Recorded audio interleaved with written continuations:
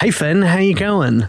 Oh, I've just had a very fun hour trying to get some audio equipment to work. Oh yeah, and is it working? Absolutely not. There seems to be somewhat of a power imbalance between our voices right now. I've always wanted to be a guest contributor to This American Life. Oh, welcome to This American Life. I'm Hourglass. This week on the show, there's plenty of Finns in the sea. Stories of people named Finn doing their business until it's finished. Act 1 on the program, Fickless is Wickless. And here I got contributor Finn Nicholas with me. Hey Finn, how you going? I'm doing fantastic, Ira. I'm very excited to share with everyone about the story of how I lost all those candles. So, and became wickless. Candles are a pretty crazy thing to start collecting. Can you tell me how that started? Well, when I was very young, I was captured by insurgents and tortured by having wax dripped all over my face. And then I got addicted to eating wax. And then, of course, once I was released from torture, I kept up my wax eating addiction by buying and consuming more candles than any person in history. And a lot of people out there, the younger listeners, will know the famous drill tweet, maybe the best tweet ever made, about the man whose family budget includes $9,000 for candles, and his family is starving someone. That was based on you. There's just so many drill tweets you could say maybe the best tweet of all time. If anyone hasn't, if anyone has the money to buy a book of tweets, I highly recommend Drill's book, Mr. 10 Years. It's one of the funniest pieces of writing of all time. Yeah, I one day I was on the train across Great Britain. I took the train from Gosport way at the bottom, mini trains. No, man, I wish there was just one all the way up to Edinburgh. And along the way, I drank a lot of beer because we don't really have trains. And as much as I know as it's horrible, being on a train and being like, I'm on this for 5 hours and I can just get beers is incredible. And so I just got increasingly drunk and read that book of drill tweets. And I was listening to Car Seat Headrest, and it was a genuinely magical time in my life, and that country is so beautiful. Anyway, no, here is my, I think, obviously, if you could only choose one tweet to be remembered, it would be a drill tweet. It's all about which one, and mine, I think there's a clear winner, which is all in caps. If the zoo bans me for hollering at the animals, I will face God and walk backwards into hell. I would just like to tell you that that's exactly the tweet I was just thinking. If you didn't say it, I was going to say that one as well. That it is genuinely, and the crazy thing about drill is that drill is like Herzog, in that I think it is very clear that drill gets it. Yes, reading through, and that it's insane that the three great controversies of drill, one is him doing that joke about the Keebler elves with the anti-Semitic brackets, which is so clearly a parody of people's use of them and not anti-Semitic. One is when the multiple times he's been doxxed, to which the internet has responded like, who cares? Yeah. Yeah, who gives a shit? And the third is when he got a TV show and everyone was like, oh no, good for him. Yeah, okay, cool. I mean, it probably won't be good, but what drill has captured so well, right, is like the tone of madness that has arisen in political discourse, right? Like yes. he is better at Donald Trump tweets than Donald Trump is. Yeah. The reason I sound like Roman Mars, the Welcome to 99% Invisible this week, the design of Hudson Hawk microphones in Finn's house just refusing to work. GarageBand. When Apple put together GarageBand, they were like, Johnny Ives thought, we need to make sure this just absolutely refuses to work for Finn Nicholas on the 6th of September, 2021. Yeah, and you know what? It's a very effective design. Most people wouldn't have noticed. I mean, yeah, there's the 5 principles of design. One is use, one is elegancy, one is, is that it should have character, one is that it should look a part of its world rather than dominating it, and the last is to specifically fuck over New Zealand comedian and podcaster Finn Nicholas. Not to dwell on it too much, but we have just had a very horrific time of doing all the right things. It is not difficult to connect a microphone to an interface to a computer, and it just not happening. Horrific. Yeah. Anyway, hopefully better next time. That's why it sounds like I am God watching Finn on a Zoom call, because that's what it's like. Finn will notice last time we did this, we had no camera on my end. This time if Finn looks, he will just see a black screen. It's very unnerving, and it makes me feel like I'm talking to a ghost, maybe. Definitely something malevolent. Do you see that it is not a blank screen, but is in fact swimming with static? I can see right over the left side. There's like a whole bunch of kind of green static. Yeah, it's because it is from a closed laptop. This is like open windows. So the reason we may sound pretty loose is that we have already spoken for essentially the standard episode length of one of these, but all of it was like, it's working. Okay, now it's not. There was a whole bit about me faking a funeral to reunite Angelina Jolie and John Voight after. Yeah, it was a great bit that you'll probably never hear. So it is now night. It's dark. It's 6 p.m. I dropped off the microphone at 3:30. So we should just, Finn. Yes. We just need a good joke to go into the opening with your intro. Cool. So have you got anything in the tank? No.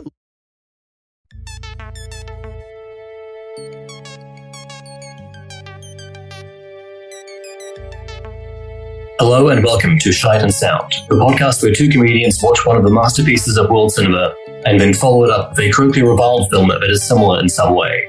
Maybe they share themes, plot, actors or director, and we want to see if counterpointing these 2 films can bring out some new information or insights. On this episode, we're watching it number 47 on the Shite and Sound list, Abbas Kiarostami's Close Up, a metafictional documentary about fraud, filmmaking, and how we engage with art.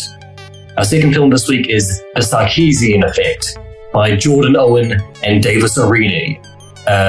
Just like a real bleak 2.5 hours at the movies, guys.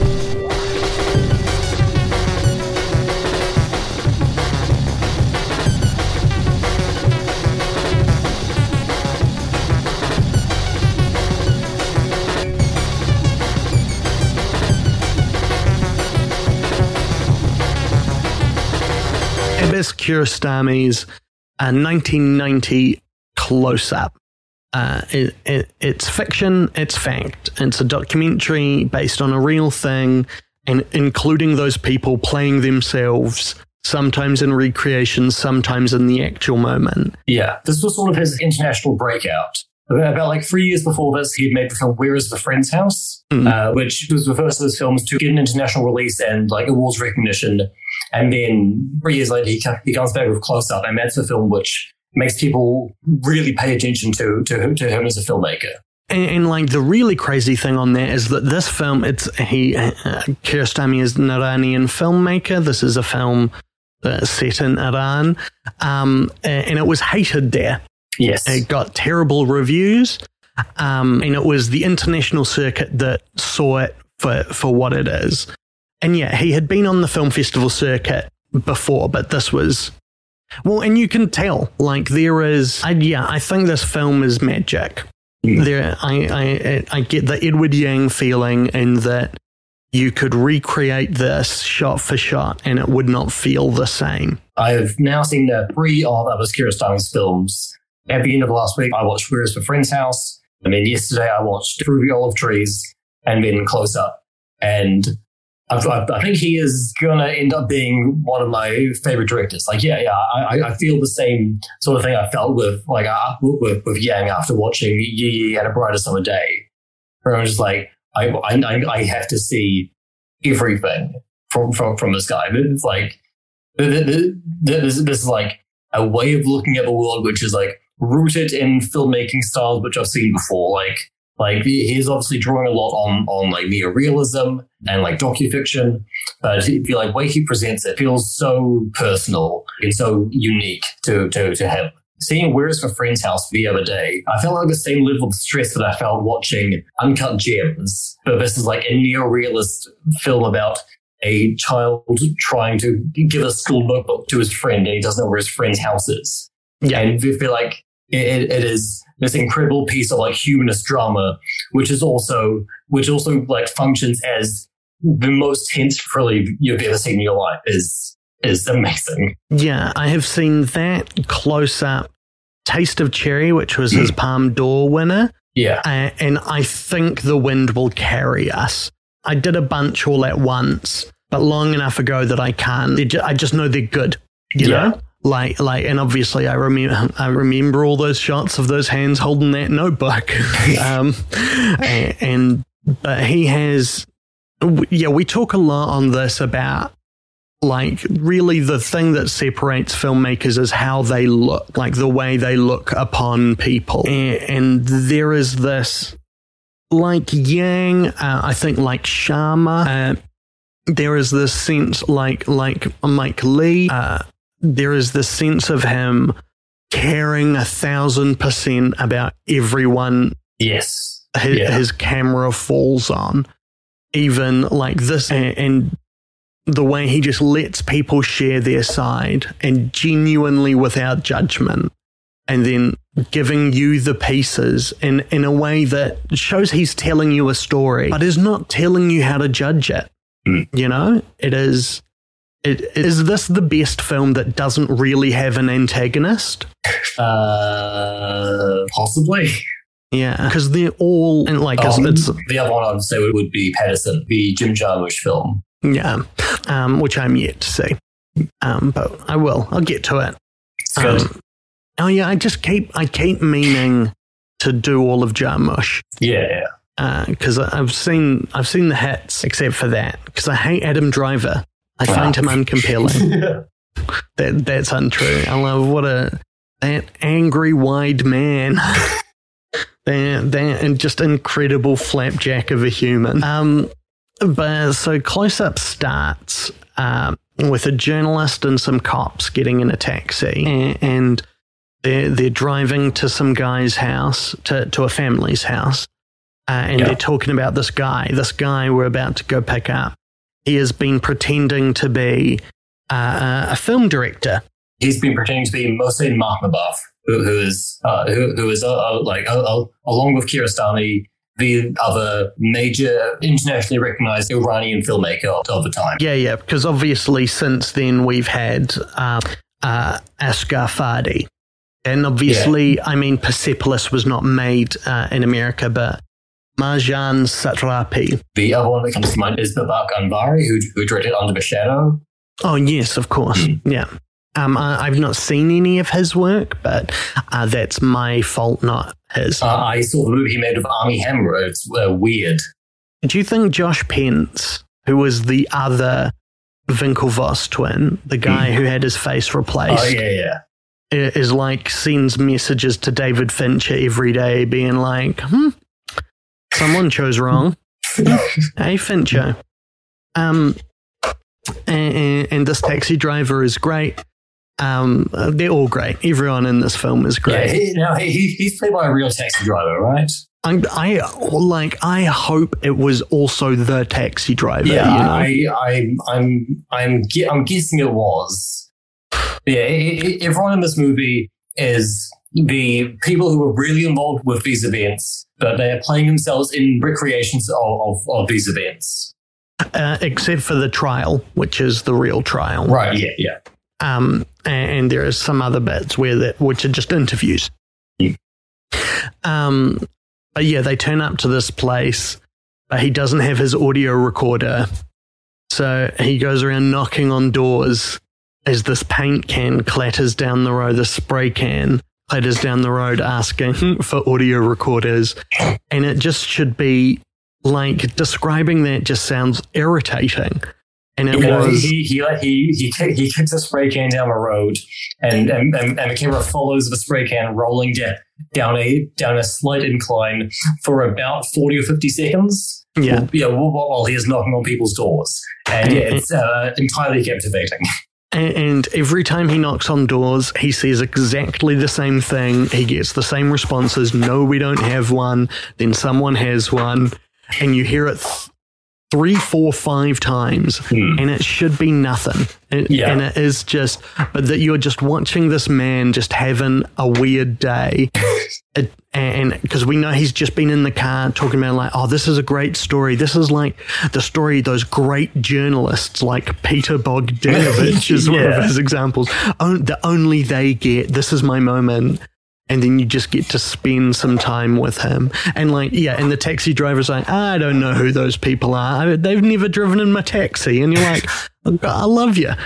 And they work out the timing with the cop. I'm just surprised that the 60-year-old Iranian cab driver in 1990 had never heard of Peter Bogdanovich.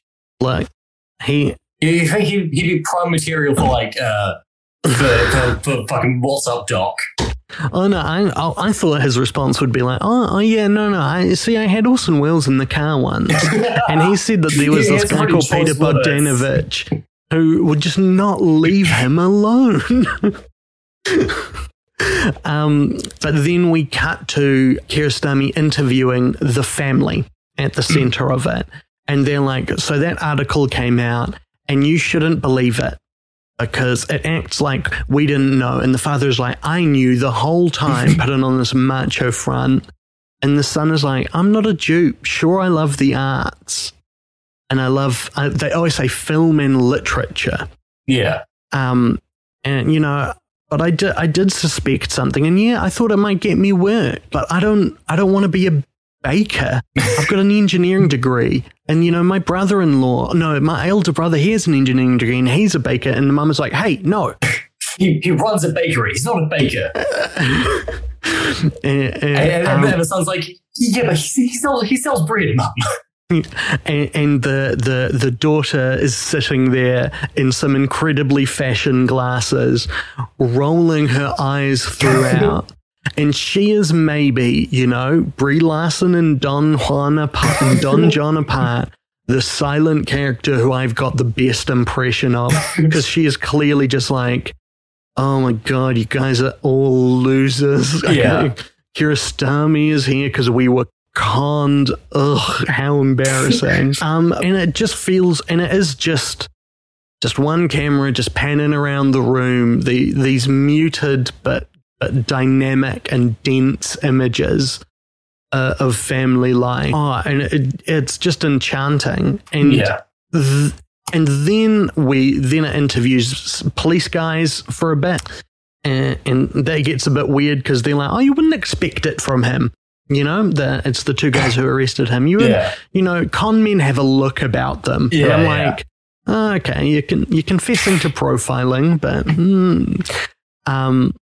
and then do we meet him finally? Yes. It's about 20 to 30 minutes in when we finally meet him. Yeah. That's when Kiarostami goes to prison and he meets the star of the film, Hossein Sabzian. So for everyone who's not fully clear on what the premise of Close Up is, this man, Hossein Sabzian, he was on a bus once reading a copy of the screenplay to a film called The Cyclist, which was a film written and directed by a director called Mohsen Makhmalbaf. And a woman sat down on the bus next to him, and she asked him where he got a copy of the book from. And he said, a bookstore. And then she asked what bookstore, and he said, oh, you can just have it. It's okay. I wrote it. And she said, oh, so he's clearly lying. Well, no, but he's also, it's just a moment of like, I don't know, like when I am in a taxi or when people ask me what I do in situations with no impact, I will lie Right. Like I like if taxi drivers ask me what I do, if you know, like wait staff or shopkeepers, I like to, and because just for that moment, you like to tell them that you're mostly Marvel buff. Yeah, I do. Oh no, it's like there was a period where I enjoyed telling people I had different jobs in the music industry. Right. But I'm not like, oh yeah, you may know me, I'm Joey Ramone. But like, no, I'm an A&R guy for a couple of different small records, you know. Yeah, I make sure that I discovered Lord. Yeah.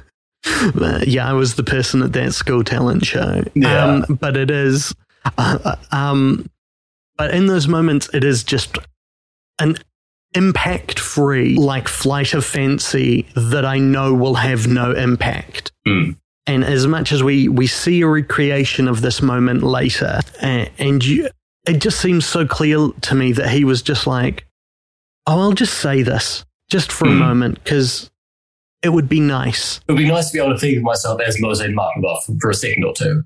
Yeah. And he told this woman that he was Moshe Markabov.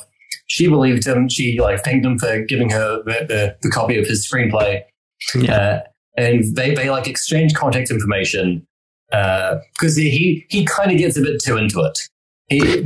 So almost immediately he's like, yeah, and your kids, do they like movies? And she's like, yeah, my kids like movies. And he's like, oh, well, here's my number. They could call me if they want to talk about movies. Yeah. And over the next few days, he goes over to the house a few times, and he gets kind of close to the family. He tells them that he wants to make a movie in their house. He borrows some money from one of them. He stays the night one night. They'll go out to the movies together. Like he really gets into the character of being Moshe Markabov and wanting to make a movie with this family. And then after a few days, they get suspicious. They call the police, and he was arrested and put on trial. And it was kind of briefly a really big. It was like a big public thing in Iran in the late 80s. Yeah, the opening credits are it being a front page story in the newspaper written by the journalist we saw in the first scene. And like Kiarostami saw that article, immediately stopped pre-production on the film he was currently working on, and then went to do those I believe went to meet him in the prison, and then did those interviews we see with like legal admin workers being like, can we film in the trial? And then they filmed the trial, which makes up a big bulk of this film, is just this incredibly soft and grainy long lens footage, well, close-up lens they call it, hence the title of this trial. Anyway, but yeah, and the family, with varying degrees of certainty across the family members, say that he was probably planning to rob them. They think he was casing the joint by pretending, and that going to see the film, they went to see The Cyclist, the script he was reading, was about getting them out of the house so they could be robbed, but that didn't happen, and I don't think that was ever true. No. You know? No. It doesn't seem like it. No. And yeah, so in the like trial section, people keep asking him like, okay, why do you pretend to be Moshe Markabov? And he goes off on these like long digressive rants about kind of everything. But he stays very vague about all the details of why he did what he did. And the like thing that he keeps coming back to is when I see movies by Moshe Markabov, it feels like they're expressing the suffering I feel in my soul at all times. And without looking down on me, like he feels them too. Yeah, he feels this deep connection to the films that Markabov makes. And he doesn't have like a great life. You know, he has like a shitty part-time job at a print shop. His wife left him. He lives with his mom. Because he showed no prospects. They were living with his parents. Yeah, and so when he's like given when he's like given an opportunity to be someone who is respected and like well known and trusted, he kind of like jumps on it, and it allows him to like define himself positively for like once in his life. Yeah, it is, and that's part of like the joy of this film is that no question the judge or Kiarostami asks ever has an easy answer. Yeah, like the real answer to why he kept doing it is I don't know. There's a great bit where they're like, "Well, when did you think they'd work it out?" And he was like, "I mean, I knew they would eventually." But I don't know. Like, and they're like, "What is your end game?" And he's like, "Who knows?" Yeah, and it is. I think the like judge asked him, "So you told them you want to make a movie with them in their house. Were you thinking of getting money for them to like start production?"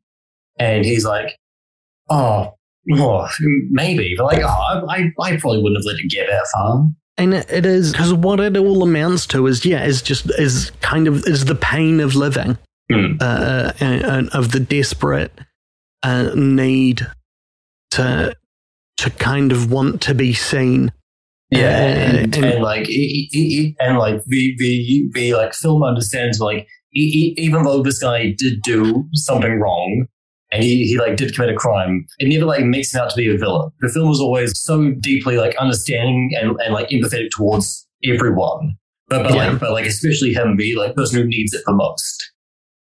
Yeah, and it doesn't. This film could so easily like the way we learn about the fact that he's divorced and how horrific that's set up. It seems his family life is through his mother interjecting in the trial. Yeah. Like once or twice, maybe a total of 50 words.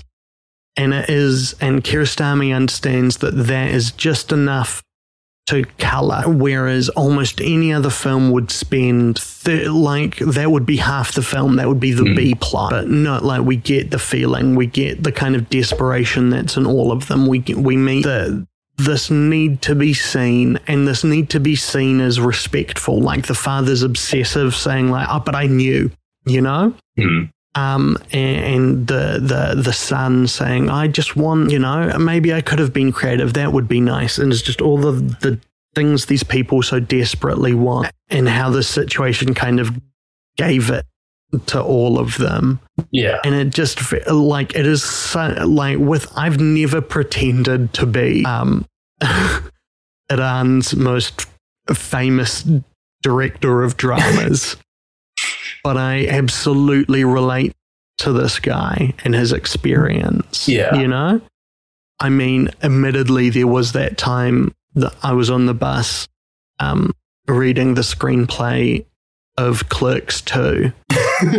And someone sat next to me and said, Kevin Smith screenplay. And I was like, "Oh yeah, you can have it. I wrote it. I'm Kevin Smith." And they were like, said, "No thanks, I don't want the screenplay of Clerks 2. No.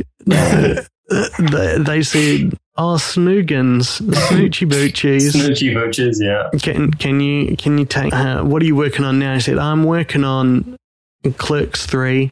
And I'm looking for a house to film it in." And they took me to their house and I got them to put on oversized jean shorts and do some heroin. And no, let's be clear. A lot of Smith's relationship with Muse has been about keeping him off heroin. Yeah. But you're all about the verisimilitude. Yeah, no, I did get them all addicted to heroin so I could get them off, and then I recorded a sequence of Smodcast episode. No, sorry, it's Jay and Silent Bob Get Old episodes about it called Me and My Shadow. Right. Which is, if you ever want to listen to a Kevin Smith podcast, the ones about Jason Mewes' recovery journey are interesting and touching. Yeah, I think I've probably listened to both at some point. But at every point that I was like, they know I'm a New Zealander. They know we are in Auckland, New Zealand. I know, like, Kevin Smith is so famous for being from New Jersey, you know, the tri-state area. Even if all that other stuff wasn't true, they'll be able to tell that I'm not Kevin Smith because I'm not constantly posting pictures of myself crying at Marvel movies. No, I did start to do that. Oh, okay. Just being like... That was you getting into character. Yeah, and then, like, you don't know you've hit rock bottom until you're borrowing $50,000 off a Howick family to set up a movie's facade. While also weeping it for the Dark World. Yeah, I mean, that scene on the London Underground, it's definitely not the only scene I can remember. Christopher Eccleston. Yeah, sure. The first time I watched that film was illegally. And it did not have subtitles for the Dark Elves. So I was like, this is an incredible creative choice that there's the villain B plot. You just pick it up from inference of what they're saying. Yeah, it's like how Jim Henson wanted to do the Dark Crystal with the Skeksis just speaking their Skeksy language. With no subtitles. Yeah, I agree that Thor: The Dark World and The Dark Crystal are very similar. Yeah, they both got the word dark in their name. And they're both just incredible. Just brilliant. And they've both got Kat Dennings. Yeah, they're both full of gelflings. I mean, like, there's probably a gelfling hidden somewhere in Thor: The Dark World. Well, I'm sure like Anthony Hopkins is half gelfling on his mum's side. No, I'm pretty sure that's just Welsh people you're thinking of. I think that's your racism towards the Welsh. It's not racism if it's true. Not all Welsh people are gelflings, Look, I'm leaking this news about the Welsh. Get it? Yeah. I don't want to drag on. Right, yeah. Fantastic. I don't know if you'd care if Cardiff and that they are all gelflings who like to swim like swans in the sea, Swansea. Right. Have you seen that video of have you seen the video of Anthony Hopkins where he's at an Andre Rieu concert and they're like Austrian violinists or whatever. Yeah. And Andre Rieu was like, "Hey, my good friend Anthony Hopkins is in the audience, and tonight we're gonna perform a piece that he wrote like 60 years ago." And then they performed a waltz that Anthony Hopkins wrote when he was in like university.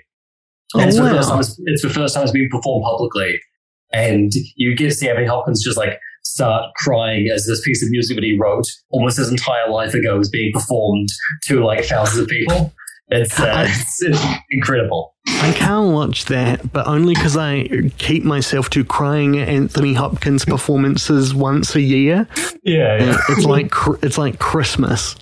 But yeah, we spend a lot of time in this trial, and these long takes of people talking and listening, and just getting this deeper and deeper and kind of denser tapestry of who these people are and how they got to this moment. And it is just all-time great filmmaking. And the fact that it is real, like, this is a great drama and it's a great documentary when doco-dramas are so often one or the other. You know? I love The Thin Blue Line, but no one is going to watch that just for the reconstructions, as good as they are, you know? Yeah.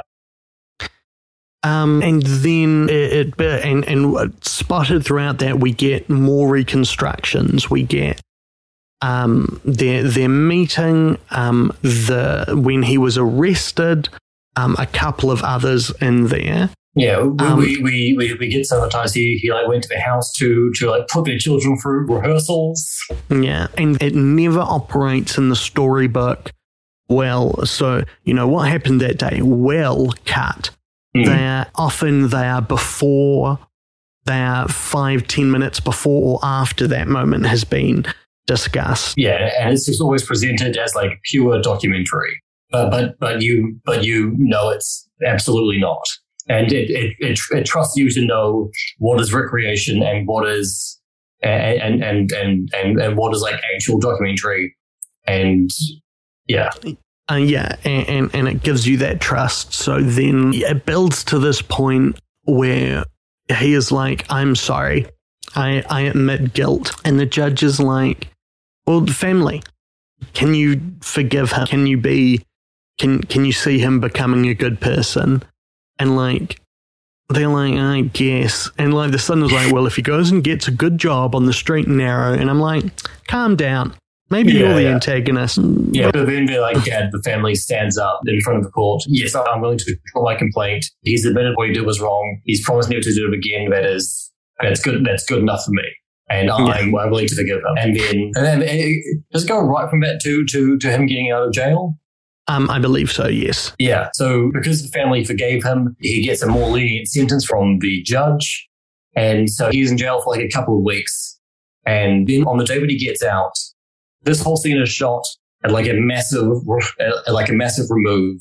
It's shot from inside a car in a parking lot, probably 50, 60 meters away from an incredibly long lens, yeah. Yeah. And so in the car is Abbas Kiarostami and his cinematographer. And his sound recordist. Yeah. Oh, right, yeah. Because about the first minute is being like, we've only got one microphone going. There's a loose wire. This stuff is 15 years old. Yeah. It's the second tensest sequence around radio mics after, of course, Blowout. Oh, you still haven't seen it. Touch of Evil. Oh, well, see Blowout. Okay. Touch of Evil is number 3. Okay. Yeah. And it's a strong number 3, but like, man, you ever want to see Brian De Palma, anyway, torture people with a radio mic? Anyway. So while they're sitting in the car talking about the sound, someone pulls up on a motorbike, and that person is the real Moshe Makhmalbaf. Yeah, who is the person they have mic'd. Yes, but like the beautiful thing, the thing that always sits with me is that they start by being like, oh, we must have missed him. It should be now. He's not inside. Oh, okay, it's ruined and we can't get this shot again. Oh, no, there he is. He's behind the taxi. You were saying up on the motorcycle comes Moshe Makhmalbaf. He gets off his motorbike. He walks up to a jail and out comes Hossein Sabzian. And they see each other and Hossein just like immediately begins like sobbing. And just grabs Moshe Makhmalbaf. Well, I think Moshe grabs him because it looks like he's about to fall over. Right. He's grievous because it is like he's like, I'm so. Oh man, it is just a triumphant moment of emotional catharsis. Yeah, it is beautifully captured, and it is like such a it is such a generous moment from Makhmalbaf to agree to be in this film and meet with this man who's been imprisoned for impersonating him, and like be like the first person that this guy sees when he gets out of jail, and to like treat him with such warmth and such compassion, and just like make him feel fully welcomed back into society again. And it's very early on. He's like, "Hey, you tired of being me?" I know I am. And it is just, and it's like, it's just the perfectly pitched joke because it is like, it acknowledges it, but the way this film holds this moment of this man's kind of like shame and pain, it is so like this moment never feels like it is milking emotion that it does not deserve, and it never feels like it's exploiting this moment. No, it could so easily feel like it is mocking Sabzian, like it is taking advantage of the like parasocial like feeling that he has for Makhmalbaf. But no, it feels so genuine, and it feels like the feelings are understood and like returned by Makhmalbaf. And then Makhmalbaf takes him on the back of his motorcycle to the house. Yeah, they get some flowers on the way, and as they're driving on the motorcycle, the microphone is cutting in and out, and so we just get brief moments of them talking to each other on the motorcycle while holding these flowers. Yeah. And like most of it is not subtitled, but like just knowing that these guys are talking and that they can see each other that they both get the chance to see each other as real men, if you know what I mean, as true men. Or like, not men is not the important part, but as like people. Yeah. You know? That neither was ever pretending to be the other or themselves. And then they arrive at the house and they knock on the door. There's an intercom, and first of all, Salzian goes up and he pushes the button, and the person inside the house says, "Who is it?" And he says, it's Hossein Salzian. And they're like, who? And he just sort of goes, Mr. Markenbach. And then the real Mohsen Markenbach comes up, and he pushes the intercom button and says, "Hi, it's Mohsen Markenbach here." And then the father comes down, he opens the door, and he meets the real Mohsen Markenbach for the first time, and the two of them embrace each other and talk about how happy they are to meet each other. And then the father turns to Hossein and looks at him. Hossein has like started crying by this point. Yeah, he says he's not the same man you met last time. And then the father looks at Hossein and he says, "We're all rooting for you, and we all know that you're going to make us very proud." And then it zooms in on Hossein's face. His eyes still kind of downcast. And the flowers that he's holding, like kind of like rough, like showing it running into a frame, and it freezes. Credits roll, and just spontaneously started crying when it happened. It's one of the most beautiful endings to a movie I've ever seen in my life. Well, because it is like when we talked about Charles Laughton. We did a bit that was real about how Laughton looks into monsters and sees humanity. Yeah. And you pointed out my subtext, which was accurate, which is that I hope he looks into my monstrosity and sees humanity. and that because it is what this guy did, and that he drew it out for so long. They arrive, him and the real director arrive at the house 40 days after he started, you know? Yeah. He'd been doing it for nearly a month, or maybe like it's more than a prank, you know. Like it's bizarre, but there is a humanity as to why he did it, and part of that humanity is not really knowing what he was doing and why. And there are so many bits of my life, and I hope everyone's life, that feel the same way, and that Kiarostami and that everyone in this film can look on this man and see that. It gives me hope that we can do that with anyone. We can look at anyone, and that if we can look as Kiarostami does, like honestly and clearly at people and what they want. They just want to be loved and seen and have prospects. Yeah, it's an incredible gift for a film to give, and it's incredible to make a film that encapsulates that so well without ever feeling didactic. Because it could be a Hallmark movie so hard, so easy, right? Yeah, it could so easily fall into like, oh, this guy, he pretended to be somebody he wasn't, and that's bad. But the nice family, they forgave him, and now everyone's friends again. But like, yeah, it is not. It always embraces the like intense complexity of like the strange morality of like what everyone is going through, and how there's no real way to like fully make a moral accounting of what's happened here. Yeah. And that Kiarostami has built it in a structure that is a structure of tone and association that builds pace and lingers on moments. It does not conform it to a story arc. There's not really a viewpoint character, not even Kiarostami. And by pointedly finding its shape in something other than story, and trusting moments and like the accumulation of feeling rather than the a character saying they won't do something at the beginning and then doing it at the end. The version of this film that starts with the the father going, "I'll never forgive him," and then Angel's "I forgive you," because that is false. That's not how people are. Like, it's so hard to capture how messy and crunchy real life feels. Yeah, and again, it's like this film does. Yeah, it's like a courtroom drama with multiple big speeches where none of the big speeches really change anyone's mind or are particularly like, or are even like totally like eloquent.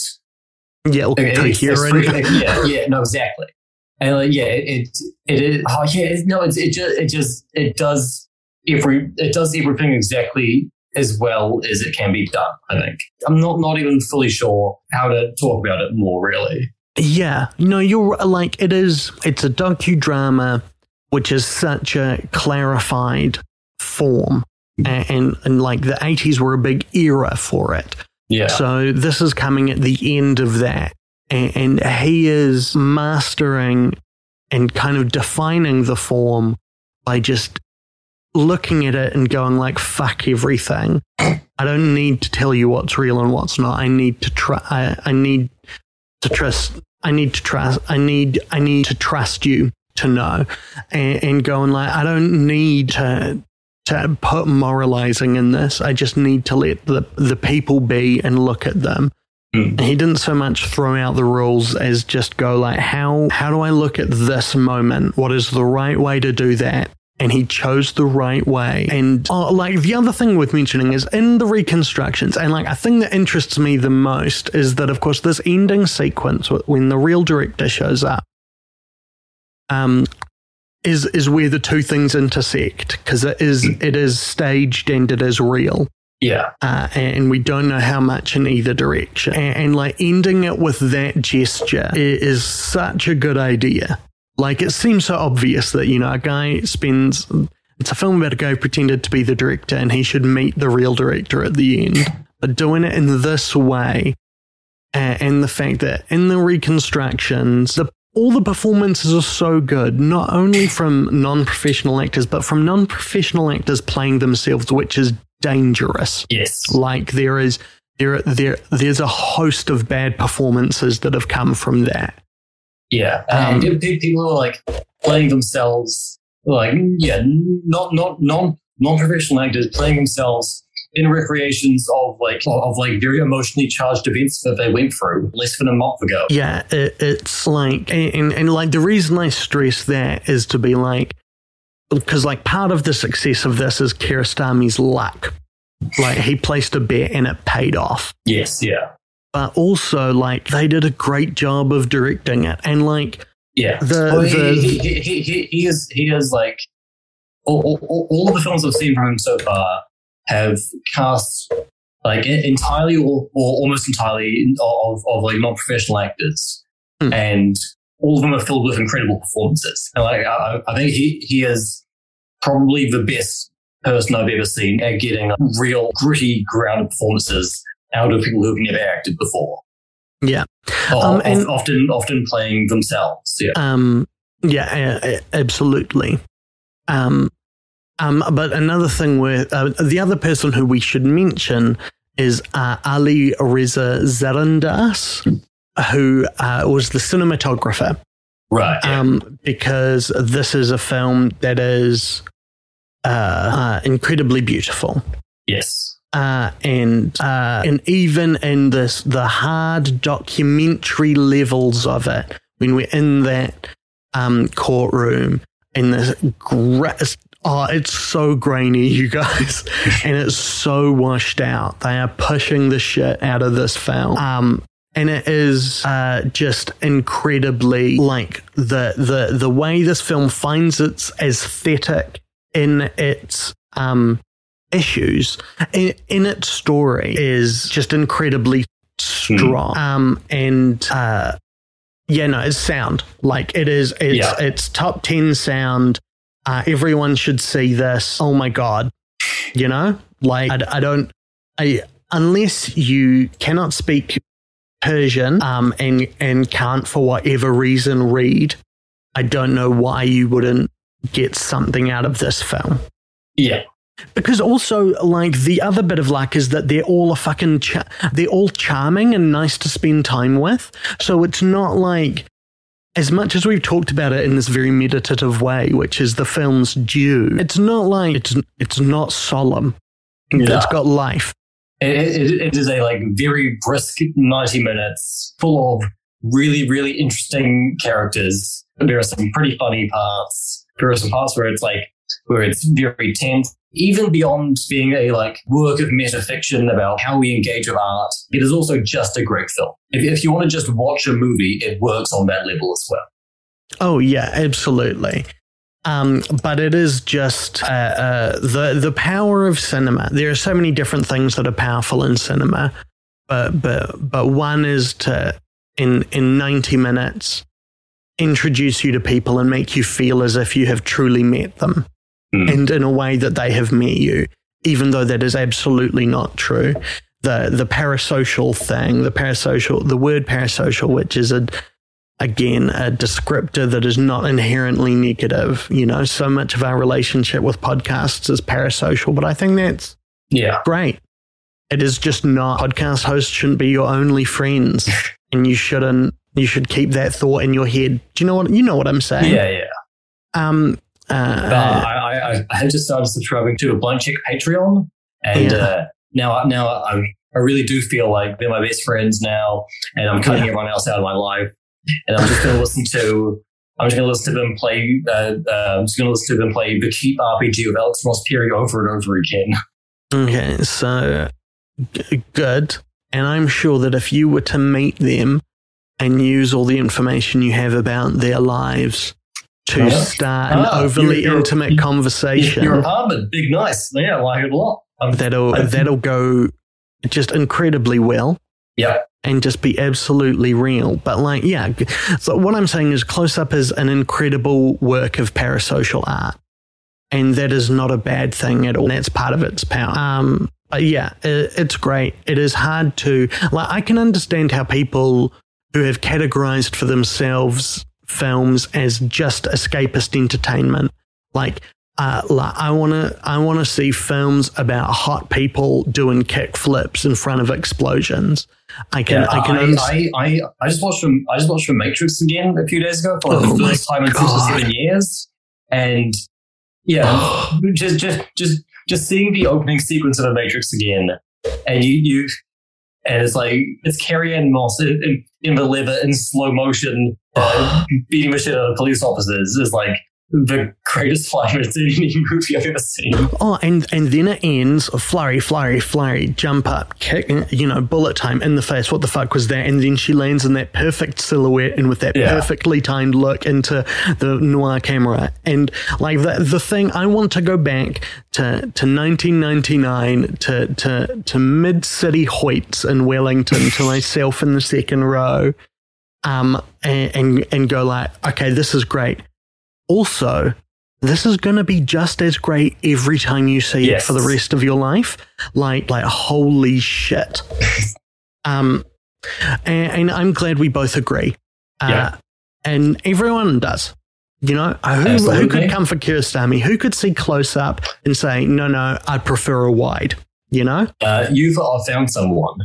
Are we having more technical difficulties? Because I think you just said that you found someone who doesn't like Close Up. That would be cuckoo crazy. It certainly looks cuckoo crazy from where I am. But I found a 5-star review. Okay, is it someone trolling for likes? I don't believe so. And if they were, it wasn't successful because this review has 0 likes. Good. So this is a 5-star review by Letterboxd user Riley Gabus. This film did not need to be made. What is supposed to be a hypercritical analysis and reality blending of this guy's brain and the intentions just turns into a beatdown. Kicked him while he was down after they changed shoes twice. The artistic endeavor in the guy's head for why he did that, and subsequently this film is just not necessary. This didn't surprise me, nor did it interest me after. I was underwhelmed. What is supposed to transcend film just undermines it instead. Okay. So I know it is difficult there are a lot of big issues around people doing things like this. And I'm about to use a word that shouldn't be used lightly, and there are proper tests to do, but I'm 100% sure that this person is a psychopath. That they've never felt anything in their life. I rewatched We Need to Talk About Kevin recently because I was like, you know what I need to feel? Just relentlessly sad. And it's a modern masterpiece. A soaring work, and it's the worst of Lynn Ramsey's feature films, but it's still incredible. Yeah, I know. Well, it's the curse of making a 5-star film when all of your others are 6-star films. Yeah. Oh no, I would put it above Ratcatcher. I think Ratcatcher has some growing pains, but like The Thing, and especially in young Kevin, toddler Kevin. The coldness she gets in that performance of this horrific psychopathic child is something that I thought is kind of unmatched. This kid who kind of feels nothing but wanting to destroy and control his mother, until I encountered this person who watched Close Up and said this did not need to be made. Because no film needs to be made. But like, if people are going to make films, one would hope they would make Close Up. You know. So, would you like to guess Riley Gelbus's top 4 films? It's a fun game that we like to play, but it will require me, Hannibal. This is my designing into the mind of one of the most vile creatures on the earth. So like, I'm happy to, but I won't enjoy it. Okay, well, it's interesting that you bring that up, because one of the films is about trying to get inside the mind of a vile psychopath. The Cell. No. Okay. Are there any documentaries on this list? No. Okay, so In Cold Blood? No. Okay. Is it? Oh, all right. Getting into the mind of a vile psychopath. Is the psychopath Hannibal Lecter? It is not. Okay. Is the psychopath? Okay. Is it? Okay. Is this a scary film or a serious film? It's scary in what it says about humanity, but it's more of a serious film. Okay. That was a very funny joke that has not helped me at all. just as okay. So you don't like this film? Have I seen it? Oh no, I like this film. Oh no, I thought you said, well, I don't like what this film anyway. Okay, so it's about this film is incredible. Okay, all right? So it's an American film? No. It's a British film? No. Is it Downfall? No. Is it European though? No. Is it Japanese? No. Korean? Yes. Okay. Is it all right? So, is it a park? It is not. Is it a bong? It is. Okay. Is it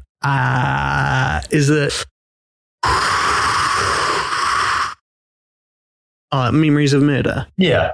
Yeah. Maybe Okja. The second film on the list is the name is what you would get if you took Rove's catchphrase and put it through Google Translate into Spanish. Y tu mama tambien. Yeah. Rove was an Australian chat show host. Our attempt at Conan. Who was also syndicated in New Zealand, and he would always say hi to your mum for me while having a threesome with Diego Luna and Gael Garcia Bernal. Yeah, this guy who had like the most popular show in Australia and New Zealand for like a decade. His catchphrase, which he would end every show with, was "Say hi to your mum for me." Every week, an entire generation of children was raised to think that the guy on TV just fucked her mum. And like, apart from that, he was, and like, this is not a diss, he was a milquetoast standard middle of the road talk show host. Yeah, no, Like- he was like a pretty fun. He was like a he was like a fun short guy who was like looking like that. But then he said he fucked up months on every episode. Third film on the list is so it's one of I think it's one of several films that the Star made last decade about them moping around this particular city. Is it a James Franco film? No. Is the city New York? The city is not New York. Is it an American city, though? It is an American city. Okay. Is it Los Angeles? It is. And I'm going to say this actor made 3 films about them moping around this particular city last decade. Is it Joaquin? It is not. Okay. Who else has moped around Los Angeles? Like everyone. Is it all right? Is it a recent film? Yeah. How many words in the title? 3. Oh, okay. All right. So it's not Under the Silver Lake. No. Is it Garfield, though? No, it's not Garfield. Is it any of the Spider-Man? No. All right. Is it a writer, director, actor? No. Okay. Genre, roughly. The genre gives it away. But the genre of the other 2 films about moping around Los Angeles made by this actor are neo-noirs. Oh, La La Land? Yes, La La Land. Yeah. And then how many ways, how different clues are we having to come up with for La La Land? La La Land is, I think, our most common one so far, right? Yeah, there's come up a bunch, and number 4 on the list has also come up recently. Singing in the Rain. No, not quite that recently. It was the inspiration for the name was the inspiration for a Simpsons episode, and like the concept of the like premise of the movie and the name were the inspiration for a Simpsons episode. Does it have the word about in the title? No. Okay. It's not You Only Live Twice. No? No.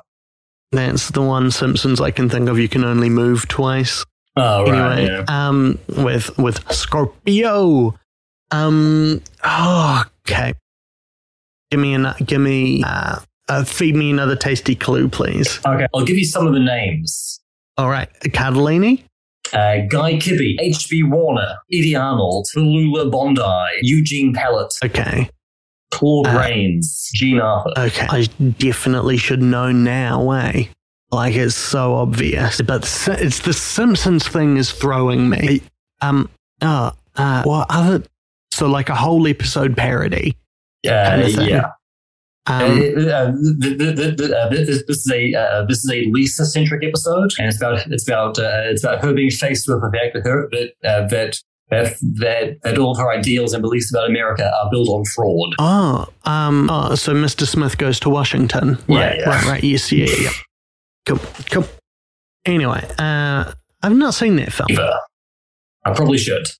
Yeah, but also, I don't know. It just seems like one more step in the American self-myth that I can avoid, you know? Mm. So, Ben. Yes. Is that it, though? That's the 4? That's the 4. All right.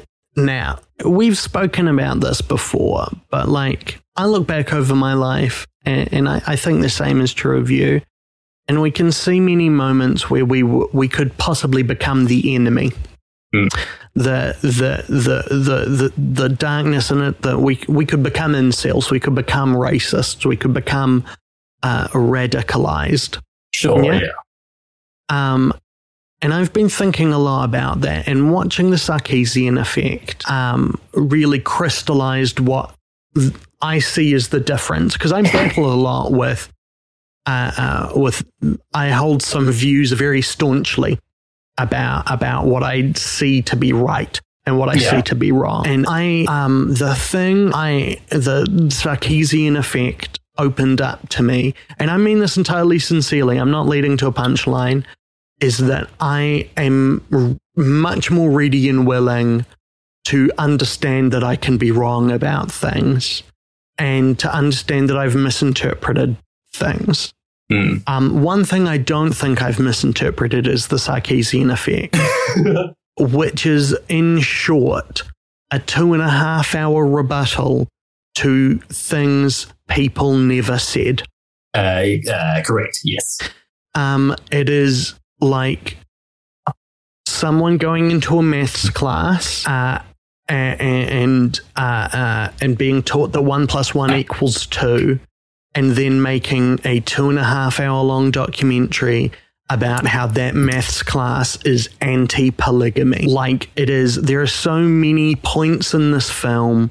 The only comparison there are two clear comparisons to make. One is with Neil Breen's work, but Neil Breen's work is, and this is a compliment to Mr. Breen, more coherent and better achieved than this.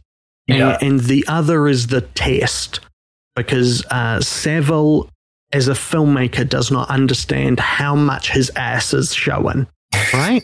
In The Sarkeesian Effect, a film which has one IMDb trivia entry, which is talking about how Jordan Owens, the writer, director, editor, and narrator, apologized for it in 2020.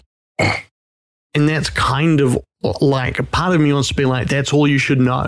It is the one, apart from films that are literally evidence, this is the one someone should actually really apologize for. Yeah.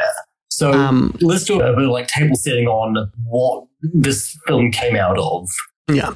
So there was a real problem with bitches, with corruption in games journalism. Let's see. The thing about Anita Sarkeesian is the whole ethics in games journalism thing started like 2 or 3 years after people had already decided that they hated Anita Sarkeesian. That was a later addition to the whole thing.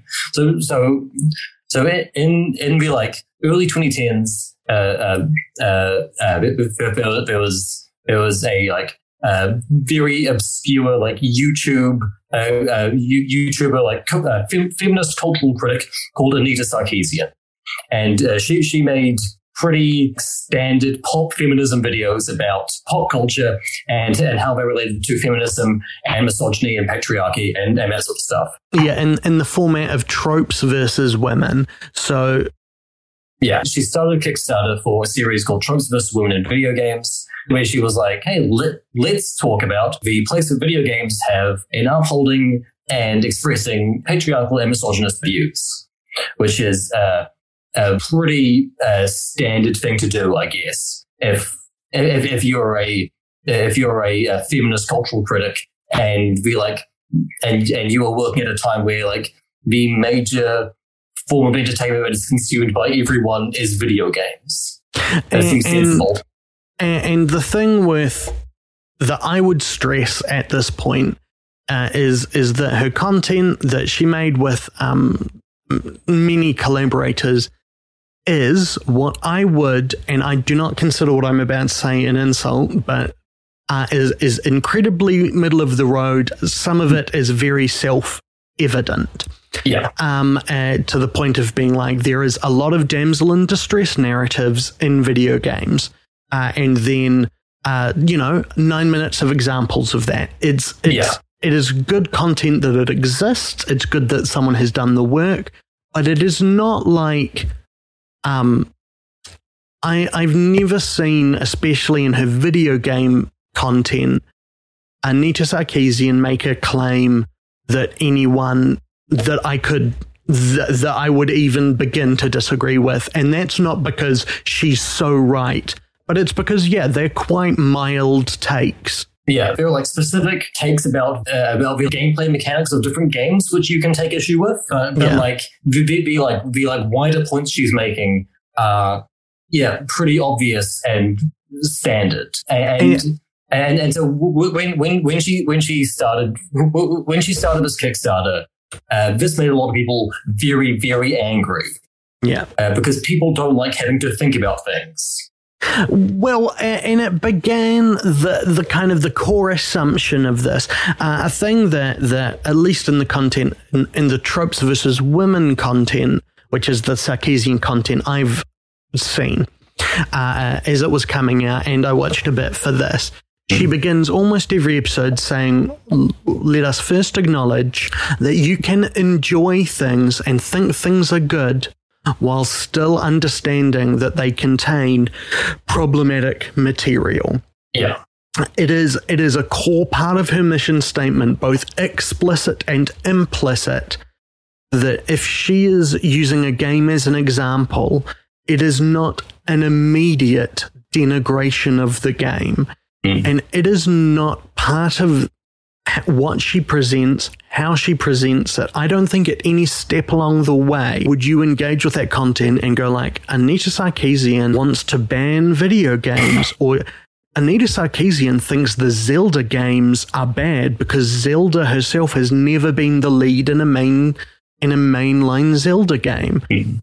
You can hear that, Zelda is a damsel in distress. And still, I don't think Anita Sarkeesian is mad at me for enjoying Ocarina of Time or Doom or Hitman games.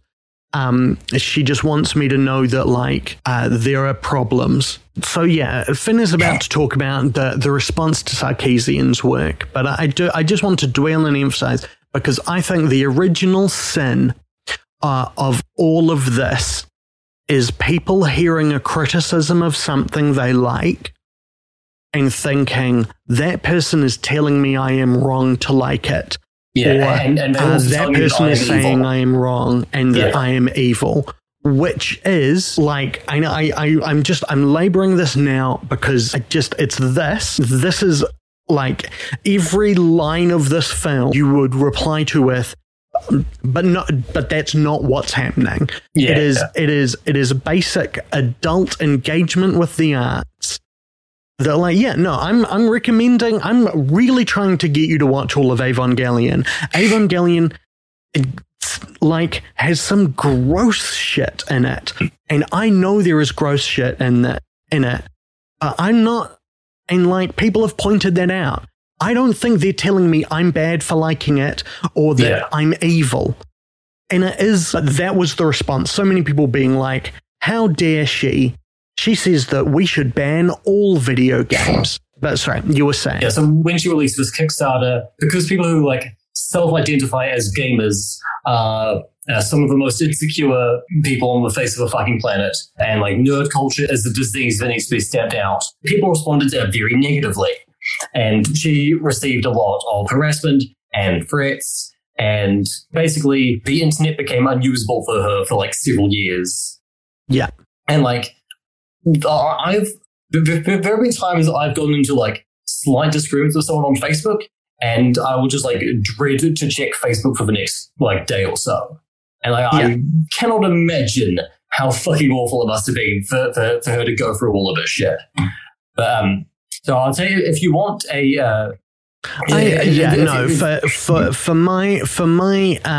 my perspective on this is, as we possibly have discussed before, I was in a Twitter conversation with my old colleague and good friend Al Hunt, in which we were having a hypothetical conversation about this is your fault you did this, about what defines horror.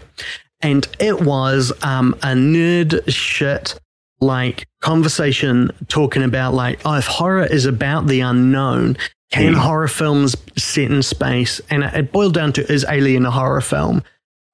Which, to be clear, it obviously is. And, yes. But and it was the whole point of it is the opposite of, Die Hard's a Christmas film. It's well, if you take this definition of horror, Alien isn't a horror film. Yeah. And so, of course, she became Twitter's main character for the day.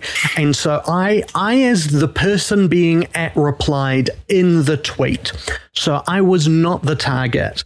And I muted it incredibly quickly and got a lot of filters going and happily used Twitter. And, a couple of times I tried to be why are you coming to the rest of my Twitter to tell me this? this, you're insane, you're not making any good points. And then they, of course, told me that my platonic friend who I worked with, 10 years ago wasn't going to fuck me, where I was like, I have genuinely known that since before you were in primary school, probably. Like, that's not an issue. But even and it was not, but even the splashes that came around the sides that of muting and blocking things were so repellent and annoying, and the same thing over and over and over again. So this argument that it's like, well, no one's not that many people are sending death threats or doxing you. But when that is in the middle of a wave of people being like, oh, fuck you, you fucking idiot. You feel the impact. And that it was, and to be clear, I was mildly irritated for a day. I am no victim. No one got hurt. It genuinely must have been hell to be any of the women discussed in this film. Yeah. And I'm including the women in this who are brought on to speak against Anita Sarkeesian as Aunt Lydia's.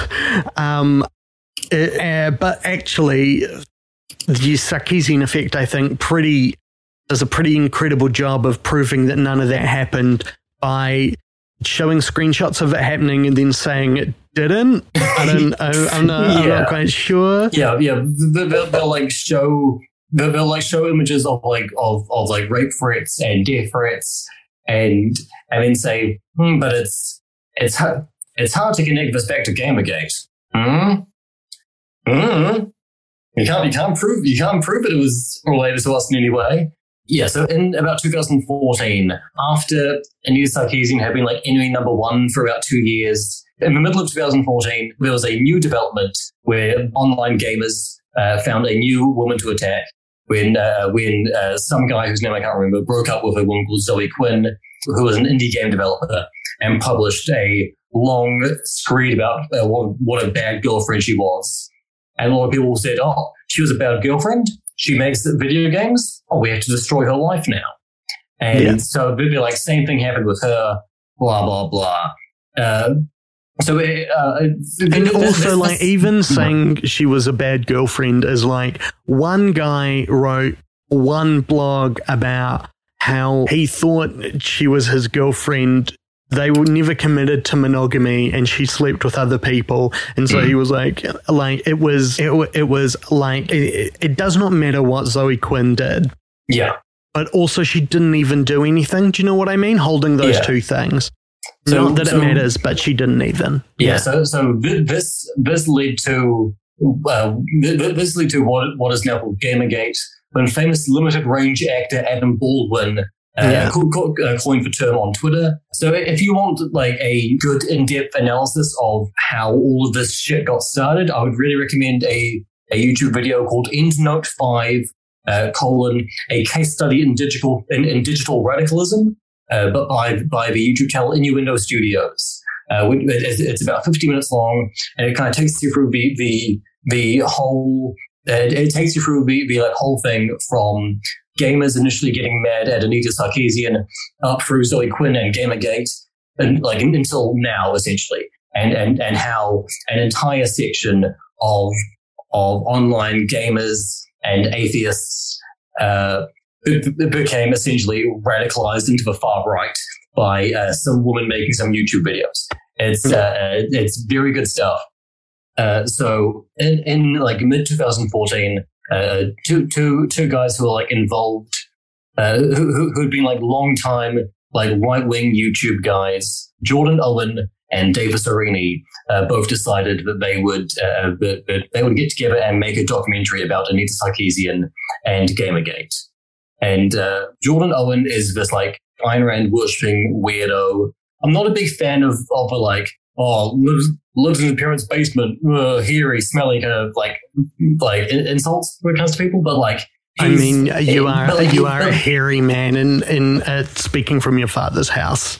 Yeah, but I live in a very sun-drenched room with lots of. Yeah, no, boomerang generation. It's all good. It's all good. But so like, there's kind of no other way to describe Jordan Owen. He is exactly what you think of when you hear about a like misogynist libertarian YouTuber. He's what that looks like. I disagree with that, but that's only because I think Thunderfoot, who features quite heavily in this film, we'll get to Thunderfoot. Is what I think of that. He is the major authorial voice of this work, as we've said, writer, director, editor. He didn't shoot it. I don't think anyone did. Well, so it was the cinematographer is listed as Davis Orini. Who was initially the co-director of the film. Davis Orini is even more right-wing and crazy than Jordan Owen is. But let's get to him because my point on Owen is in the final version, the version we saw, the Jordan Owens cut, it was labeled. Is that the key thing to understand him, and the reason you kind of have to gesture towards basement dwellerdom that it seems to me quite transparently obvious that as much as he throws this assertion against his foes, is that he has no real engagement with the real world.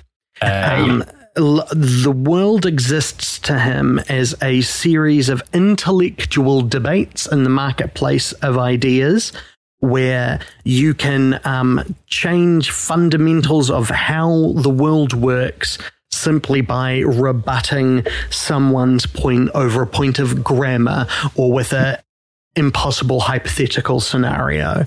Yeah. He has, and because he has insulated himself so much from the world, he's never had to encounter the fact that he is, wrong in general, but ever like in specific.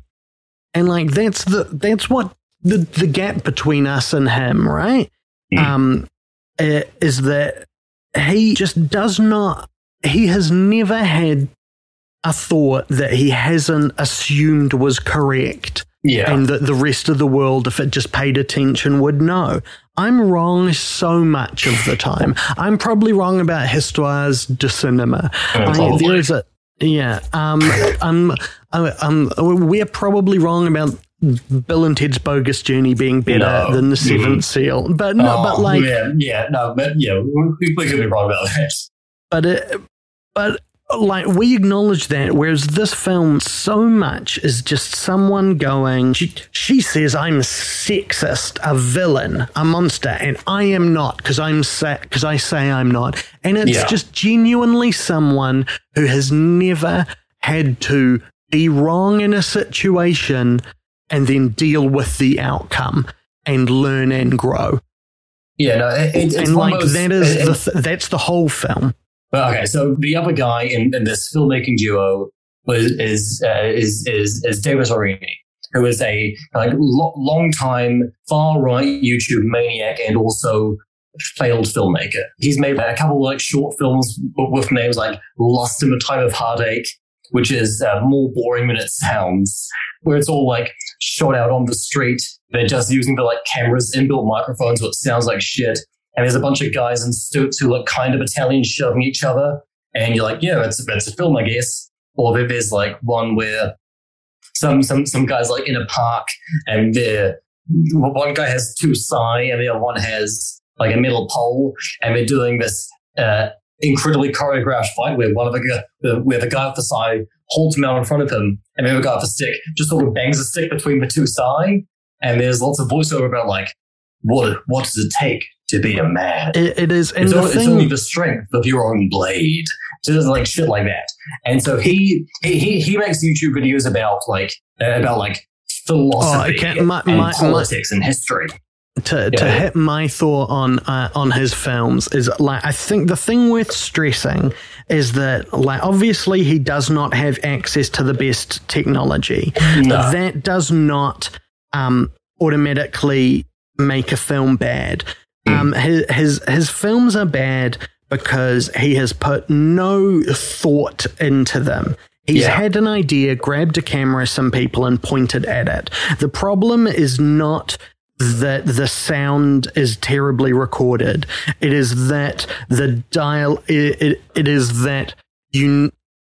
the problem isn't that the sound is terribly recorded. The problem is that the film relies on that sound to make sense, and even with it, the writing is terrible.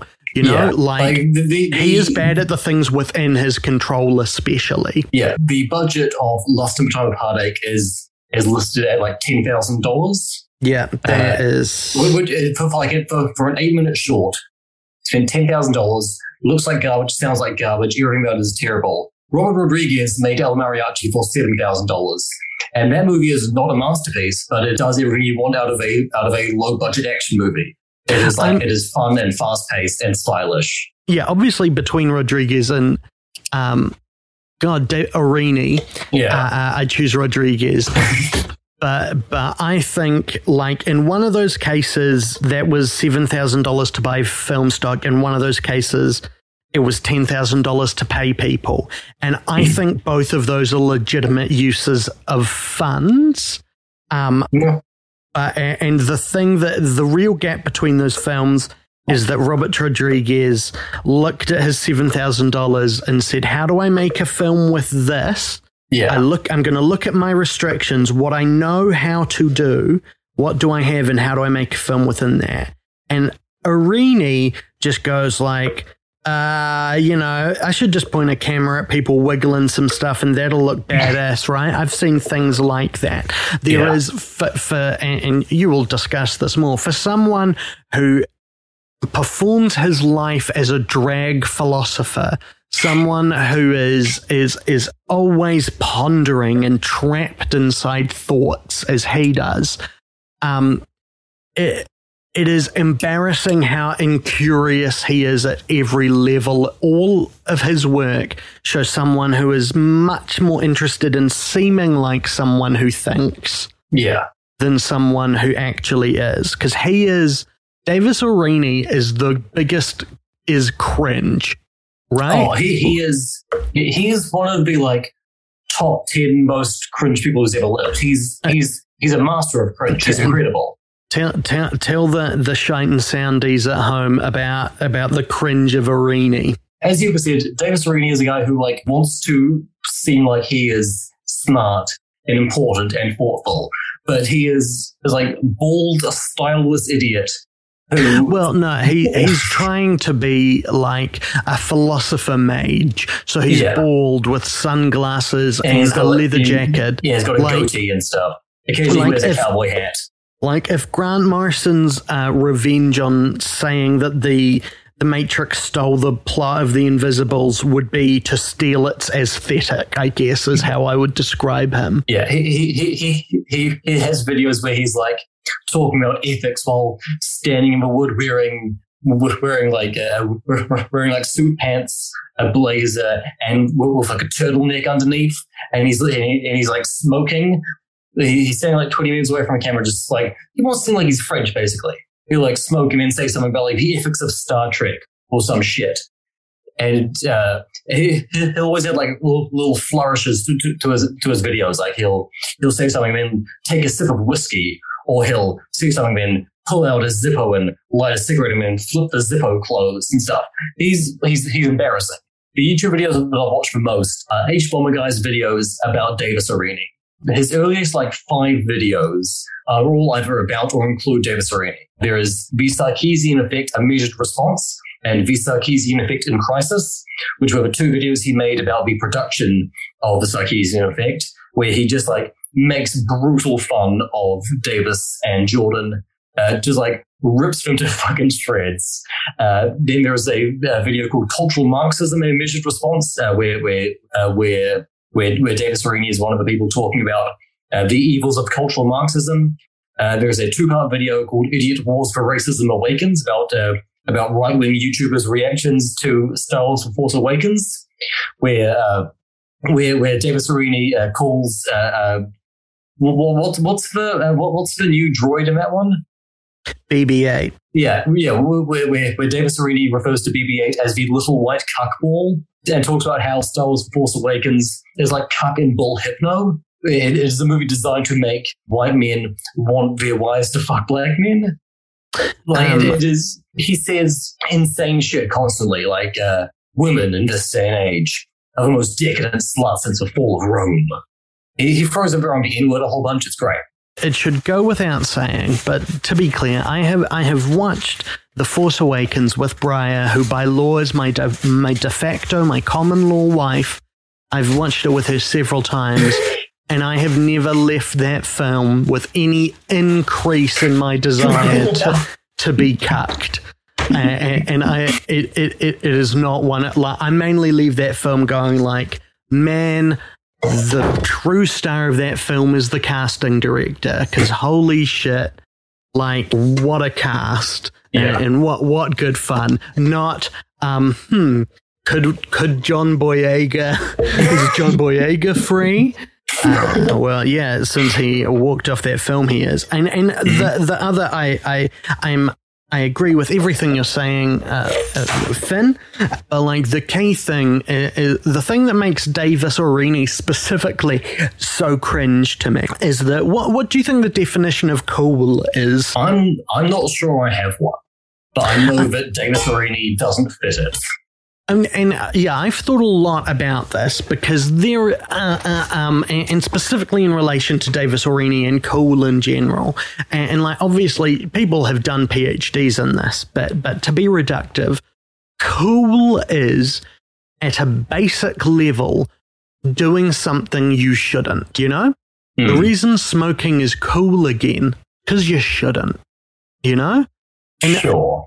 But like, no, that's like a bad example. But like, it is people breaking the rules generally, whether they are literal ones or implicit social rules. Yeah. And Davis Oreni's idea of cool clearly comes from 80s and 90s kind of cyberpunk, Bronze Age, mirror shades, cool sci-fi that has become so indentured in society and so moved past that it's accepted. Do you know what I mean? Like I'm sure I have worn iterations, in terms of constituent elements of Davis Oreni's outfits at all times, but he is so committed to them as the statement. And also, the reason that interacts so much with his thinking is that all of his thoughts are boring, misogynist, fascist thoughts that were the accepted thinking for hundreds of years. There's no pressure. The only pressure against him saying them is that, like, they're wrong, you know? Like, he is so much of the cringe is him thinking he's this disruptive outsider, when he is so normie. There are so many good photos of him wielding swords, just so unco. All the sword pictures are so good of him. And there's nothing wrong with trying, but when what you're trying to do is be like a bald man smoking in the woods, like the cool people who smoke in the woods talking, okay, well, Miami Vice. Yeah. The concept of Miami Vice was that these men are wrecks. They're up all night undercover. They're up during the day doing their paperwork. They have to take drugs. Their lives are falling apart. They don't even wear socks. Their clothes clash. The whole pastel suits, things unbuttoned, never matching, was supposed to show that they were falling apart. Of course, it became a cultural idea of cool. Yeah. Those like men in glasses smoking in the woods talking about existentialism is because they wouldn't be let into town. Whereas like we know Davis Oreni has a fucking, like, it isn't cool that Davis Oreni has a skull because we know that any of us could go on AliExpress or fucking Mighty Ape and get one, you know? Yeah. So they were the declared co-directors of the film to begin with, yes. Throughout the production of the film, they like break up and get back together a couple times because they're both terrible people to be around. And even though they both have similar terrible views, they're still clearly like clashed. Well, it's tyranny of small differences, right? Yeah. But so like eventually the film is made and released with Arini's name scrubbed from it. He is still listed as the cinematographer, but I think that is more of a burn by Jordan Owen than anything else. Yes. Because this is one of the ugliest looking films I've ever seen in my life. No, they're it is just, it looks like a home movie. It looks like they cannot even compose a shot of someone sitting on a couch. They cannot do that effectively. Yeah. It sucks. It's bullshit. Yeah. It's embarrassing. Yes, and they got tens of thousands of dollars from Gamergators to make this movie.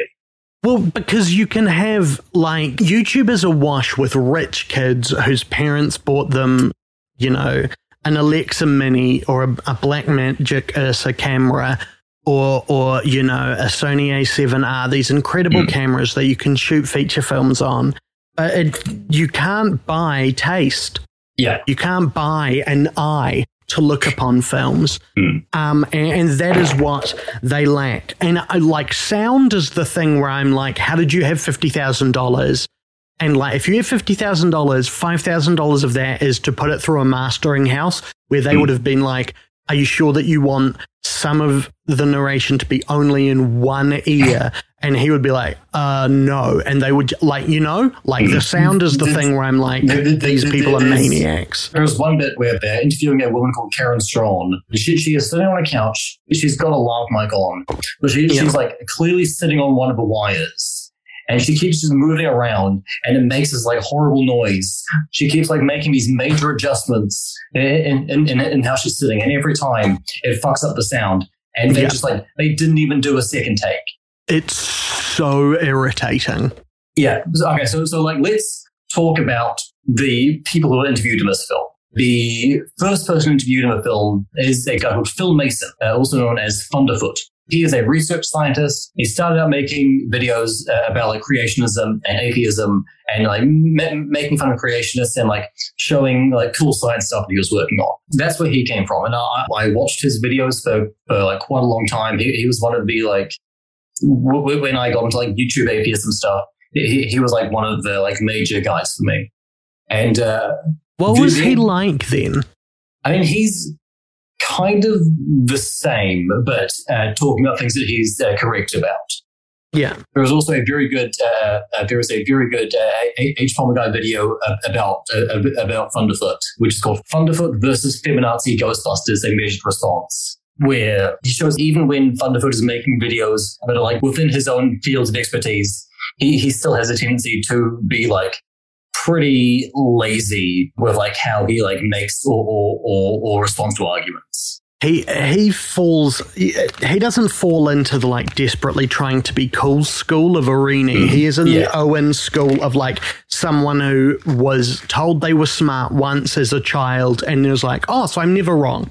Yeah. You know? So in about like 2013, he started getting kind of weird. He essentially stopped making videos about creationism. He stopped making videos about atheism, and he moved almost entirely to videos about feminism, focusing specifically on Anita Sarkeesian. The first I ever heard about Anita Sarkeesian was on his videos, and he just made, every couple of weeks he would make another like 15-minute video where like Anita Sarkeesian debunked. And I'd watch all of them, and like I'd never heard of her before, and so I'd just watch them like, oh yeah, great, got her, you know, whatever. Eventually, that became the only fucking thing he was doing, and so because it like, got clicks, right? Yeah, and people agreed with him. Yeah, and so I was like, okay, after a while, I was like, yeah, sure, it seems like she sucks, but like, who cares? Like, you used to make videos about creationists. Most people are like massively impacting the like education systems of the most powerful country on earth. You should go back to that. You were good at that. But people just keep going on about her. So I just gave up on him. Well, there is a real skepticism to insanity pipeline. Yeah, and which almost always fed through Anita Sarkeesian first. Like the same thing happened with the Amazing Atheist. it happened with like a bunch of people in that community. Oh, there also, my experience was largely through podcasts, which I all dipped out of because a couple started to touch on the trans issue and all just came down on the standard turf. Like, no, you can't change your sex. Chromosomes are sex. And I was just like, oh no, okay, cool. The dogma they apply to science when it comes to medical care is the same that they apply to issues that are not that empirical. And even though trans women are women. No, fuck. You know what I'm saying. And I think some of that comes from there is such a beautiful sense. It is such a good feeling to be right. And it is such a good feeling to have like a codex where you are like, I have the right thing. I have this magic 8-ball I can shake, and everything that comes out will be right. And the problem is that nothing can apply to everything universally, you know? Yeah. And that's how, because the thing about Thunderfoot and this fucking first interview where he's crowing about, she was nobody, but she was on my radar, is once again, I kind of only want to mention it once, but like there is a weird sexual aspect to their fixation on Anita Sarkeesian, which is gross, just simply not do. Is that he is then immediately like his position on her is that she is wrong about everything. He almost says that verbatim. Yeah. He has decided she is wrong. Like Anita Sarkeesian could come out tomorrow and say that Thunderfoot should be the president. The prime minister, he's English, and he would say no, you know, like he is the one who has prejudged, and he projects that onto Anita. So much of what he says about Sarkeesian is, you know, she doesn't even play video games, but has decided they're all terrible, and it's like, no, you are talking about your view of Anita Sarkeesian. Yeah. Anyway, sorry, you're saying? So. But the like interesting thing about Thunderfoot is when the movie came out, he made a 40-minute long video called "The Sarkeesian Effect: Reality Bending Fail." We just talked about how shitty the movie was for 40 minutes. I remember watching that back in the day. I was like, yeah, this movie does seem really shitty. He thinks that both Jordan and Davis are fucking idiots. He was like, I gave an interview because I didn't like Reva, and it's good that someone's making a film about it. I didn't think they'd be able to do anything with it really, because it seemed like they didn't know what they were doing. But then he's like, it turned out they really didn't know what they were doing. And it's been, this video was from like 6 years ago. I probably haven't seen it in 6 years. It is mainly about their incompetence. There's a bit that he shows all the time in the video of Davis really talking about how good he is at film editing. And he says, I know all the keyboard shortcuts. Yeah, so the first interview is with Thunderfoot. Then they show like a bunch of clips of her videos. They show some other YouTubers talking about how they don't like her. Seemingly chosen, the clips from her videos, as with the clips from video games, are seemingly randomly chosen, are very odd, and don't really have natural, like when they show a bit of video game footage, it's roughly illustrating their point, but it'll start in the middle of an action, end in the middle of another one. There's no, like, if you've learned all the shortcuts, you will have learned I and O to set in and out to change the start and end point of a clip, mate. Right, you know, like just to focus on the good shit. It's just, it's like it's beneath amateurish. It's like, So after Thunderfoot, they have some interviews with some women who are critical of Anita Sarkeesian. First, they show an interview with a woman called Mallory Nasrallah, who's credited as an erotic photographer / philosophy student. Yeah. And she doesn't really seem to have much to say in this section. They bring her back later. My journey through the first hour of this film was like, it is an interesting choice. The clearest creative choice this film has made is to interview a lot of women who are involved in the sex industry in this. And it all kind of comes together, but not really, you know? Like, so there comes a point about like halfway through where you realize, oh, this entire movie, everyone they've interviewed is just someone who is venting about like a Twitter beef from a few years ago. Everyone is just sort of like mad about some like mild interpersonal disagreement, which they've now thought is important enough to put in a documentary. Yeah, it's real cringe. Yeah, so after they interview Mallory Nasrallah, they interview a group of 3 women, Rachel, Hannah, and Karen. So they are the hosts of a podcast called Honey Badger Radio, which is a men's rights activism podcast. But by women? Yeah. So there was a guy later. So they're worse than I thought. There was a guy later in the film called Paul Elam, who founded a men's rights activist called A Voice for Men. He coined the term honey badgers to refer to female men's rights activists. I guess after the like Honey Badger Don't Give a Fuck video, I mean, these 3 women started a podcast called Honey Badger Radio, where they're women who talk about men's rights issues. And there absolutely is a place, or like should be a place, for the like discussion of men's issues within progressive circles. I think that is a good idea. But these people, especially Karen Strawn, their views are fucking nuts.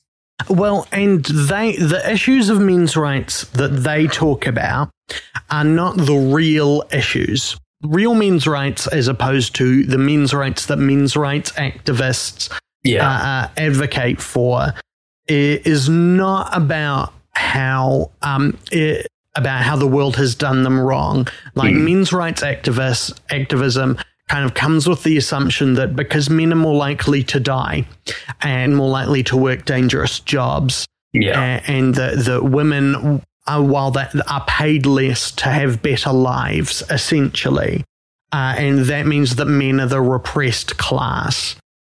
And is like, to boil down to what they would never say that's what they mean. That is what I hear. Yeah.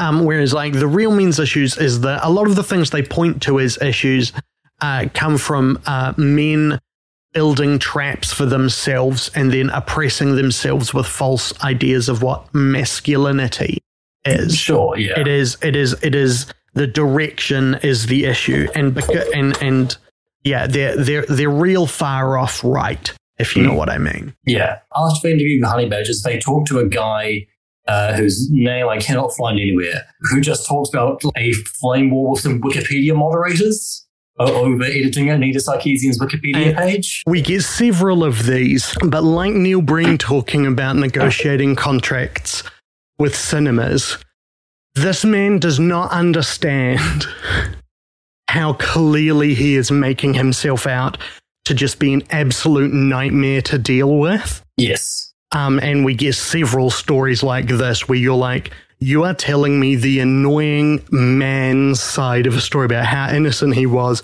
when actually he was just, like, at best an irritant and at worst a malevolent force. During this scene, we get a lot of, I think that the film does a lot from this point on, which is, while an interview subject is talking, the frame that they're in gets sort of shrunk down, so it does not touch any part of the outside of the frame. And so like most of the screen is just black, and then like maybe a sixth, maybe like a fifth of the screen over to the right is taken up with the video of your interview.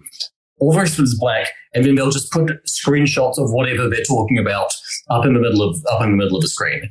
It's like it looks like a really it looks like you're watching someone's bad PowerPoint.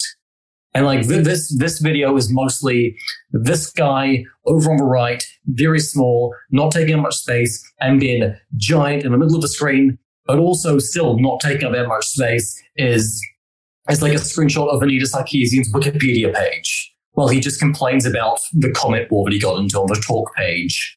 Yeah, and it is like it is ugly and boring in a way that almost seems skillful, because it's not even like, oh, look at how bad they fucked this up. It's just like they were not even trying. There is so little effort in this. So after this, it goes to what I think is it goes to the like weird conspiracy bit where they talk about her early career, and there's this constant need for them to make Anita Sarkeesian seem like she is malevolent, but also mysterious. Like there's something dark that we don't quite know about her. Yeah, that someone is pulling the strings, that she's a puppet. And the main way they get that across is through talking about her like early business associations when she was like in her early 20s and just trying to figure out what she wanted her career to be. Well, and she did some in teleconference seminars. Well, essentially like helping businesses set up vlogs before they existed. Yeah. Helping people do they're called tele-seminars, which is helping people record YouTube videos. And one of the people she did that with was a pickup artist. And another one was a neuro-linguistic programming guy.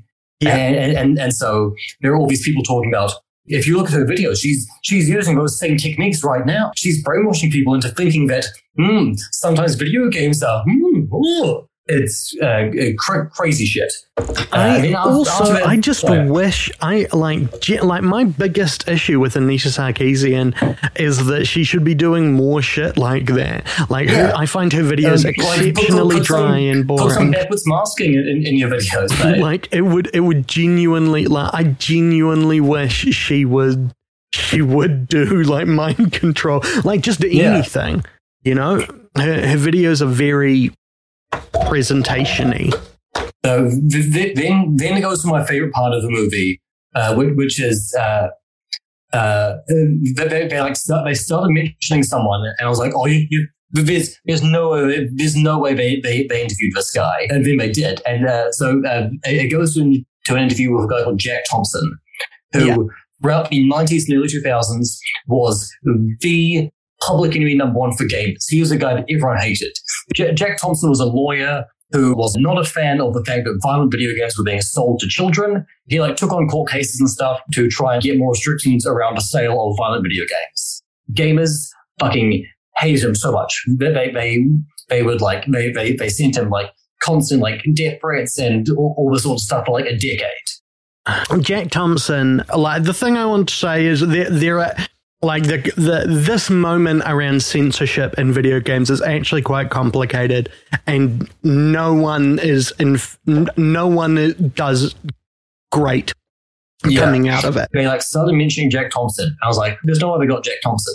And then Jack Thompson showed up, and I was like, okay, well, there's no way they give him a positive interview.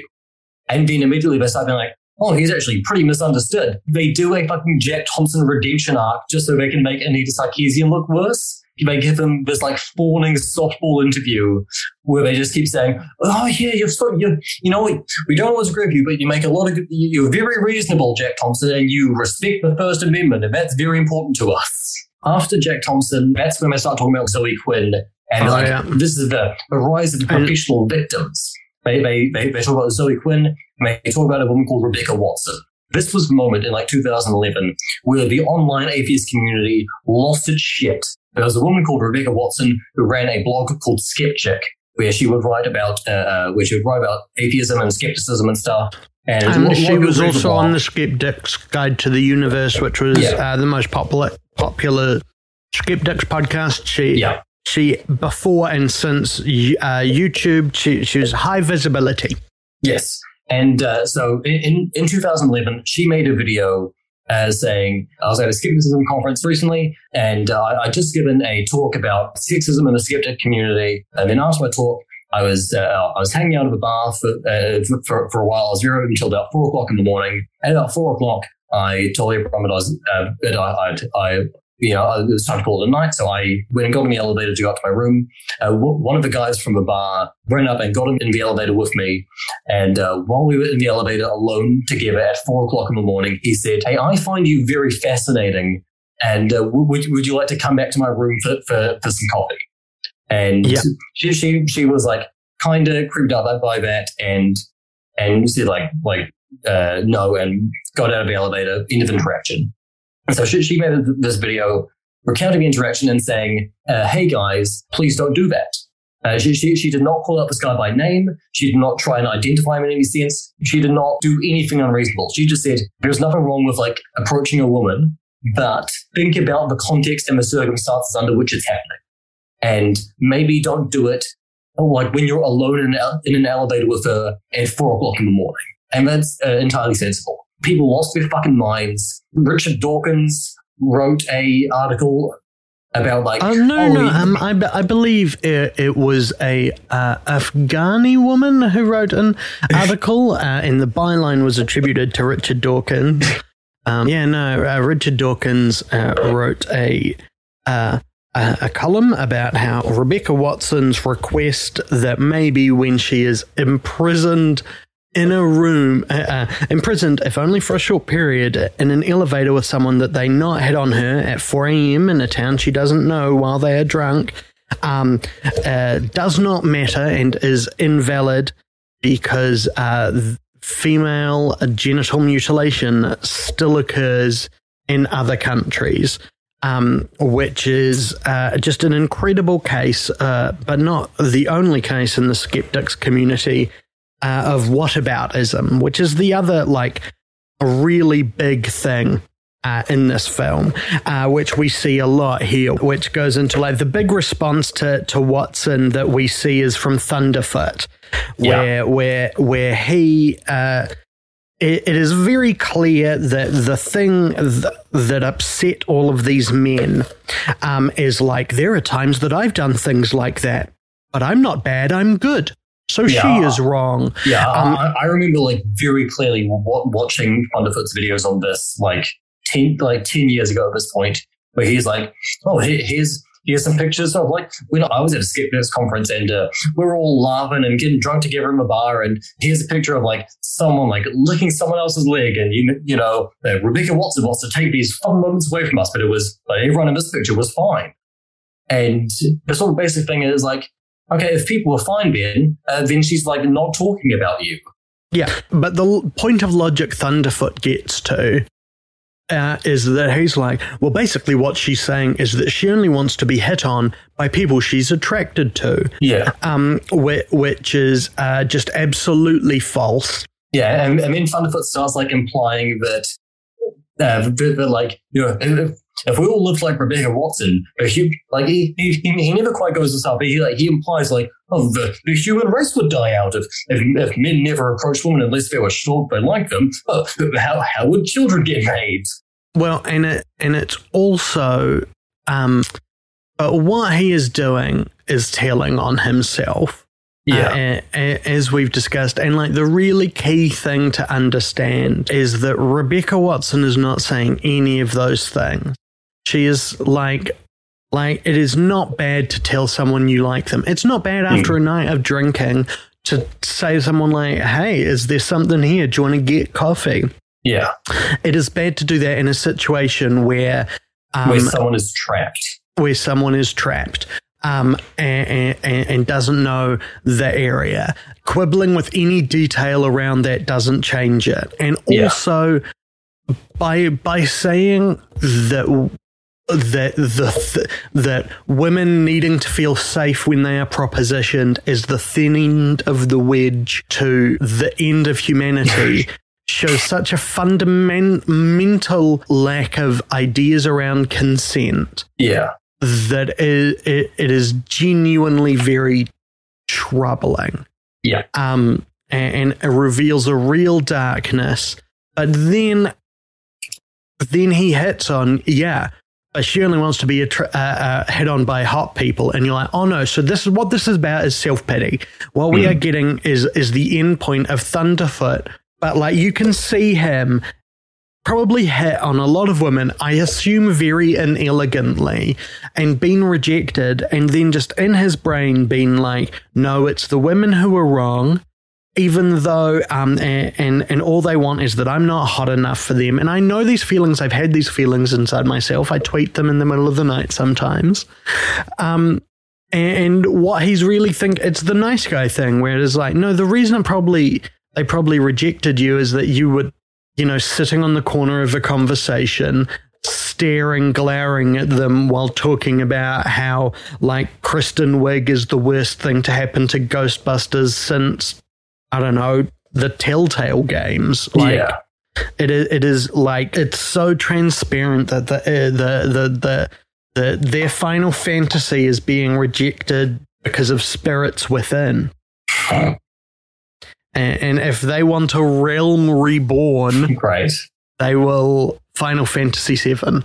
Like, it makes me so sad that these people can go so long in their lives, because just being unchallenged. These are unchallenged men who have grown into a position, and I think like the greatest gift I got as a young person was being told I was wrong quite a lot. And sometimes in ways that were not great, and sometimes in ways that were great. And that means that, like, okay, am I saying that I am always magnanimous in defeat? No. Yes. But it is a standard concept within my brain that I just maybe have the wrong take on something. I could just turn around on things. And if I sincerely try to invest, express, explain, or maintain something, that I can get to a point that is peaceful and at least moral, you know? Whereas these are all just men who have ended up just constantly hedgehogs, constantly raging against the world that disagrees with them because they have to be right. Because if they're not right, then they are just, you know, the men who all those women reject. You know, or all those people make fun of. If they're not right, they've not got anything. I think that the only two other parts that are really worth talking about be really, really long interview right in the middle of the film. With about the court case. About that's the other case. This is the other case of someone unknowingly revealing that they're an absolute nightmare to be around. So talk about that. So this interview is 15 minutes long. It is the longest part of the film. Is it an unbroken take? It feels like it. This is the bit I fell asleep in. No, I think there are a couple of cuts because it looks like the shot changes, just like scroll through it. It is 15 minutes long. This Canadian guy called Tim talking about the friend group he used to hang out with and how they got mad at him about some other guy whose tweets. They talk for 15 minutes. It is never clear entirely what he's talking about. They never make a good case why this is connected to the rest of the film's thesis. It is, guarantee you, this is not clear, but I guarantee you it's intended to be there as like a case study in professional victimization. Because what he is talking about is the story he tries to present as a situation where he is trying to be like, hey, everyone, let's just be cool and chill about this. And people being like, no, this bad man bad, and you now bad. We unthinking NPCs. Yeah. But because he leaves out all these moments that are, I presume, unfavorable to him, because he goes into a lot of detail, then no detail, then a lot of detail, is that like he, you know, it's like if I told you a story, it's like, Finn, you'll never believe it. I have all this shit down the back of my pants. And you know, it's not my fault, obviously. Well, because I really needed to take a shit. And, but I was stuck on a bus. So I got off the bus and was running towards, but then there was a woman and now there's just shit. All down the back of my pants, and I'm sure it was her, you know. So I was, you know, like it is that level, and it is this monotonous Alan Bennett sax solo monologue that is both dreary and painful. That it is full of detail but lacking incident. It is jaw-dropping that it was recorded. Yeah. Let alone included in a film. This film is over 2.5 hours long. You could lose this entire 15 minutes and not lose anything from the fucking film. It would be a massive improvement. Yeah, it starts with him telling a long story about a woman who got fired due to a misunderstanding that wasn't her fault, and he doesn't want to say her name, but he does, and it is just so like it is both incredibly revealing and mystifying, because it is like what the fuck are you on about? Like, what are you talking about? You know, it's crazy business. This is the bit I fell asleep in. Right, and it was genuinely like horrifying to, like, you know, when you start drifting in and out of sleep. So the sense of the story going on for eternity. And to be clear, this morning when I woke up, I went back. So I did watch all of it. It's nonsensical. Yeah. It's horrific. So after this, they like start talking about Gamergate, and they go back to Mallory Nasrallah. And now there's finally a reason why she was interviewed in the first place, which is she used to know Zoe Quinn, who was like the main target of Gamergate, back when Zoe Quinn did like nude modeling and stuff, because this one's a photographer, and she did like a photo shoot for Zoe one time, and she tells a story about like, oh, Zoe, she said a bunch of crazy stuff. So she must be lying about all this harassment that she demonstrably received. Then there's an interview with this guy who I was never fully sure who he is, but I keep coming back to him. He's sitting by a river, he's wearing a jean jacket, and he just keeps talking about like how tough life is. And he's like, I was in jail. I fucking kill people. I know how hard life is. These stupid women on the internet, they're just narcissists, you know. No one's complaining about microaggressions in sub-Saharan Africa, you know? And yeah, this dude, boring. He's super boring. But is also like the further end of the Davis Arini cringe school. Yeah. Because he's all about like, I've seen the real thing. I've got hard knocks. And yet has no real engagement with what's going on and is just angry. The thought I had on the whole dredging up Zoe Quinn's background thing is that none of it changes materially anything we know about her. And if anything, just like Zoe Quinn is someone who has been very public about her experience of mental illness. Yeah. And so having a documentary of people discussing the behavior of what is clearly the behavior of a mentally ill person in the past backs her up more than anything else, which is the case throughout this film. It would be pointless to list cases, but genuinely 5 minutes does not go past without them playing a clip of Sarkeesian and then Owens either claiming she said something else or an interviewee claiming she said something else. One of the sex worker women, of whom there are several. There's an adult actress, there's the photographer, there's someone else. She gets a real beef with Sarkeesian's use of the term prostituted woman, and then picking examples of her using them in the video games Max Payne 3 and Hitman Absolution, which luckily, this is just to show, like, luckily I have played both of those games, and in the case of both of those games, they are prostituted women. Those are characters who have been... women who have been trafficked. Yeah. And that is explicit. She's using the term correctly. And then later she uses the term sex worker to refer to a male sex worker. And they're like, oh, it's hypocrisy. And you're just like, it's just absolutely she doesn't really not. care about women. She's denying women. She's denying these female sex workers agency, but giving it to male sex workers. Even as someone who like hasn't played either of those games, like that was still the immediate immediate thought I went to. It was like, oh, well, the prostituted women, probably women who were like trafficked within the context of those games, and the male sex workers who were just referred to as sex workers were not trafficked. So my snarky tweet about this film was that it's an absolute recommendation from me because you will never feel imposter syndrome again.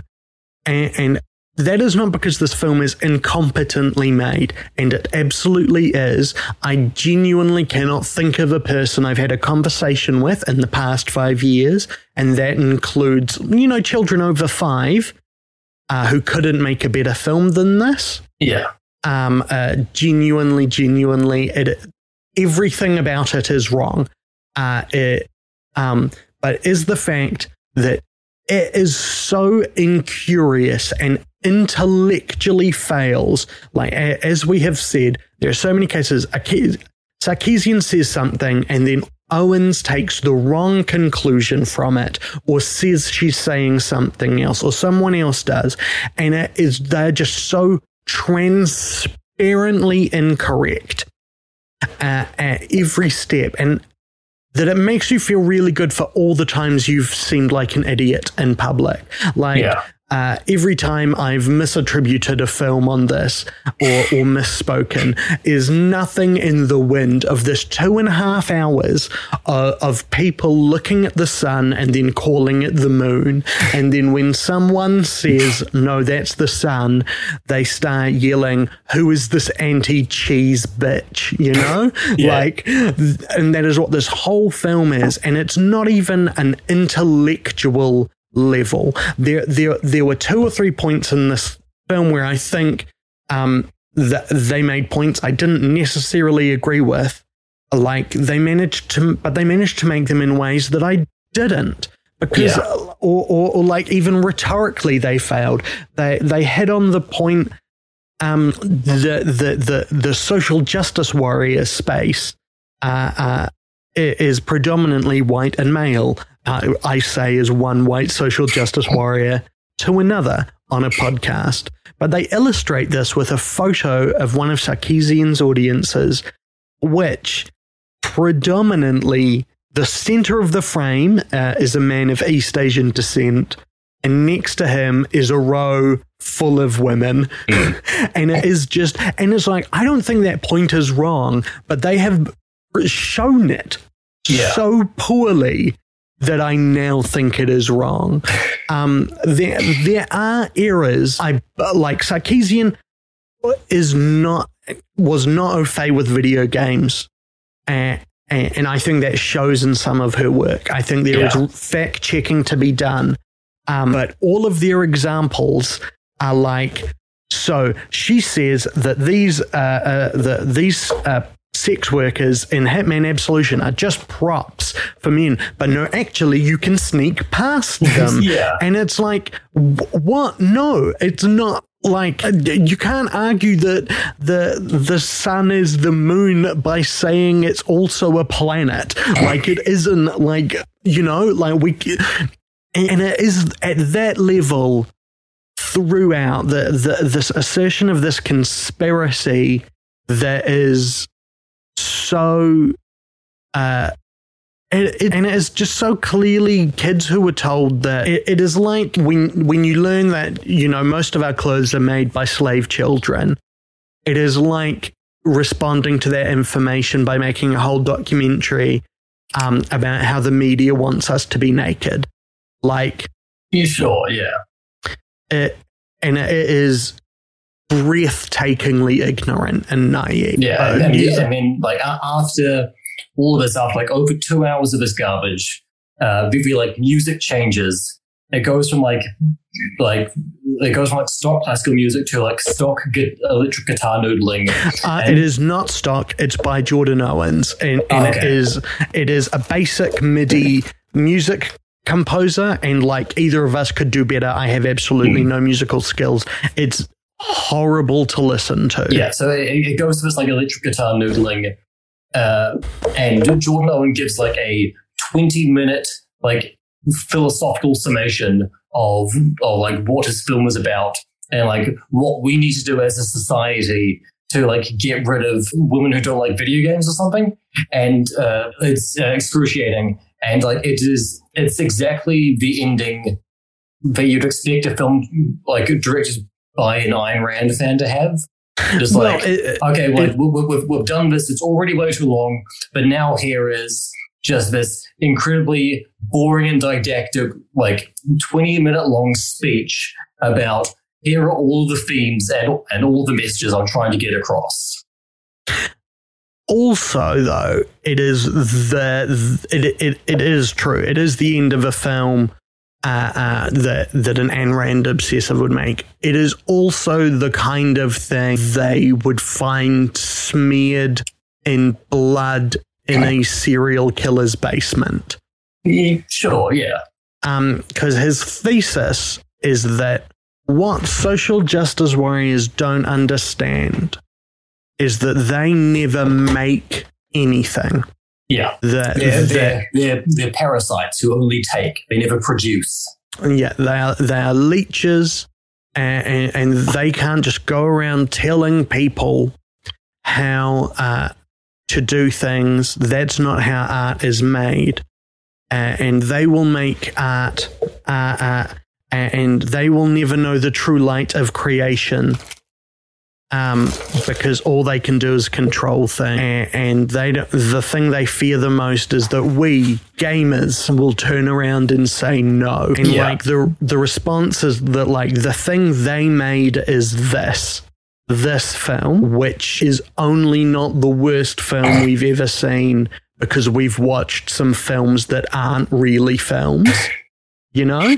Yeah. Which is like saying, you know, I can't call this the worst injury in my life because I've died twice.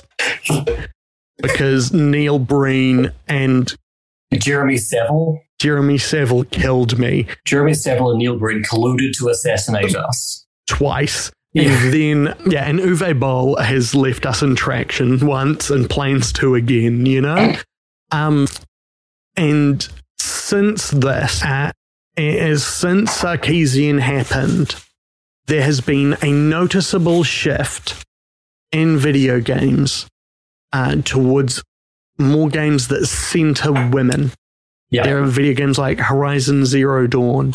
Neil, I cannot remember his surname, the architect of the Last of Us series, has spoken at length about how the second Last of Us game, Last of Us Part 2, was done in direct response to Sarkeesian's work, right, and in concert with it. Tomb Raider now has smaller boobs and better games, and that's just like the best. Like the last 6 years have just proven this so wrong, and it is so funny. Yeah, well, it's the thing where like these sorts of people always think that stuff is only good because it is already the way that they like it. And change can only make it worse. You have this exact same feeling in the like comedy community as well, from like a bunch of the older people. But like if any of those older people actually engage with what comedy is like now, in New Zealand we have a guy called Brendan Lovegrove. Yeah. Who was like one of our like elder statesman comedians. He's been doing comedy for longer than I was alive. He's won Male Comedian of the Year at the Comedy Guild Awards more than any other comedian. Like, he's a very good comic. He runs a bunch of open mics, so he's kind of keeping up with who younger people in the scene are. But he was like a very like right-wing guy. Still kind of is. Yes. But he is a man who is very much not without sin. Yeah. He has hurt a lot of people, right, is what I'll say. But I'm also not. It's not me trying to delete anything here about sin. There's like complicated stuff with regards to like things he has done in the past. Totally agree with that. But for a like guy who can be fairly reactionary at times and was like, when I met him like 6 years ago, was like anti-feminist. It was always like out to like shock people and stuff. The way I've seen him evolve over the past few years as he engages with younger people in comedy, engages with like women, engages with queer people, engages with non-white people in comedy, and sees what they add to the comedy community, has like fully changed almost everything about how he performs his comedy and like interacts with other people. And he is like a funnier and better person now. And he will talk about how like now that comedy isn't just fucking straight white dudes all the time. Comedy is more enjoyable. When you have this diversity of voices, you have more interesting work being created.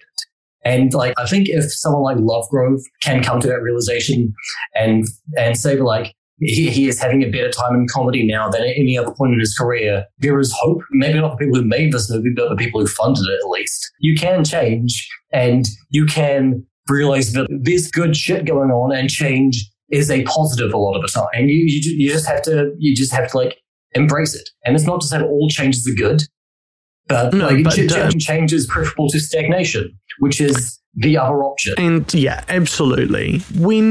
I have two thoughts on that. One is that when you are raised, as we all are, in a state of racist patriarchy, as a white man, when you are the default and everything is shaped for you, it can hurt a lot when things become uncomfortable. Yeah. Because you are not used to that. The shock of it is great. Being told you are wrong can hurt a lot because people often assume you're right because of your privilege and your status. Yeah. And the way to become a good ally and to become a good white man, you know what I mean, it is to understand and when you should step back and listen, and that you should understand that you can be a good part of the system, but the system can still be bad. Yeah. And you also need to understand that the way racism and patriarchy and rape culture and classism and capitalism works is that no one thinks they are the bad guy. We don't think we are the bad guy, but we are, you know? When I see theaters programming works by inexperienced people, but people having their first time on stage from communities who are not normally there, there is a second in my brain, you know, whether that be a racial group, a cultural group, a twinge in my brain can go like, why will you not fucking program me? I wish I was, you know, whatever. Yeah. But then I stop for a second and I go like, no, it being difficult for me in this moment feels worse because I have had it easy before. And that I recognize that is what stops me making films like this. And the other thing is that, diversity in all ways is an empirical ethical good. More people should be able to do more things and everything should be more representative, full stop. Yeah. And this doesn't matter, but it's true. And it makes shit more interesting. Yeah. Seeing work with a wider variety of voices and tones, performers, styles, languages is more interesting. There's more flavors in the food, you know? And even if that wasn't true, diversity is a moral good. Do you know what I mean? Yeah. So like, even if Anita Sarkeesian wasn't right, which to be clear, I don't think anyone is at this point in what is, I'm going to say, a 2.5 hour podcast. Let's say so, yeah. And thinking we don't agree with her, but even if she wasn't right, like video games are better for being able to play as more women or more non-binary characters, you know, or allowing relationships to be queer, or you know, and it's something we all benefit from. And I'm glad that Jordan Owens apologized in 2020 for making this film. But I hope the main person he has apologized to is himself, because he's robbed himself of a lot of wonderful experiences. He is shite, though. It's a shite film. Like, fuck that. Like, absolutely. Shite. Like, it is not even. There's nothing good about it.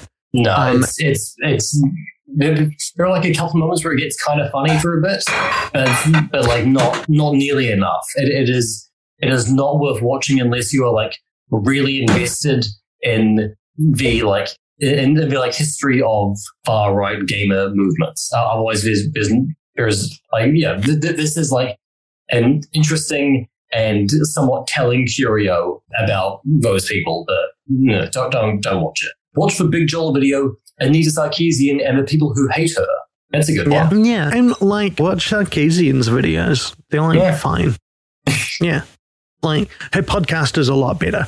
Right. Like, anyway, Finn, do you want to hear a positive review of this? I think you'd be hard-pressed to find one. Yeah, there's not... The 1 5-star review on Letterboxd is, you'll never guess, but... it is a Troll 4 likes. So we had to go to, that's right, the Outer Limits, the Twilight Zone. We are on imdb.com. IMDb, where idiots go to talk about movies. This week's idiot, his name is Viper Bane. No, of course it is. You didn't need to tell me that. His name was, obviously his name was Viper Bane. Okay, I will power through this review from the 25th of November 2015, which 18 out of 61 users found this review helpful. This is kind of the most cogent review I could find, and it is only, I believe, 7 stars. But I think this covers generally the myopic. I think this review, it's a bit long, but it kind of puts a capstone on everything we've been talking about. And Finn, I want to thank you for taking us on that history of this kind of movement. You're a lot closer to it than I was. I've watched the splashback rather than any of the rocks hitting the water. You know. The title is Low Quality, but the only response, blatant media bias. Let's get the obvious out of the way. This project, disclaimer, I had no part in funding or promoting this film in any way. It had a great premise, but drama and inexperience of 2 main producers greatly reduced the quality of this film. No, the drama between them did not reduce the quality, it improved it. The video quality is, mildly put, poor. You'll find Troma films from the 80s with greater image quality. That is very insulting to Troma. They shot on film in the 80s. Yeah, say what you will about Toxic Avenger, but they put effort into it. Yeah. The audio is absolutely terrible. It is quite amazing that they failed the audio with the budget they had available. Speaking as someone they have filmed plenty of YouTube videos outdoors and indoors, I know firsthand that even a budget microphone and a little bit of knowledge produces a much better end result than this. Absolutely correct. Yeah. My only you are being recorded right now, Finn, by your iMac that is in front of you, and you sound better than. And I'm going to put some voice boosters, going to filter out some noise. You sound better now than anyone in this film at any point. Yeah. My only real complaint is towards the end, where a longer narrative part jump cuts numerous times between an animated clip and Anita Sarkeesian talking about something that could be referring to many parts of the film. Yes. The rest of the framing, camera angles, and editing are mistakes commonly made by people new to the production of video making. I will repeat that.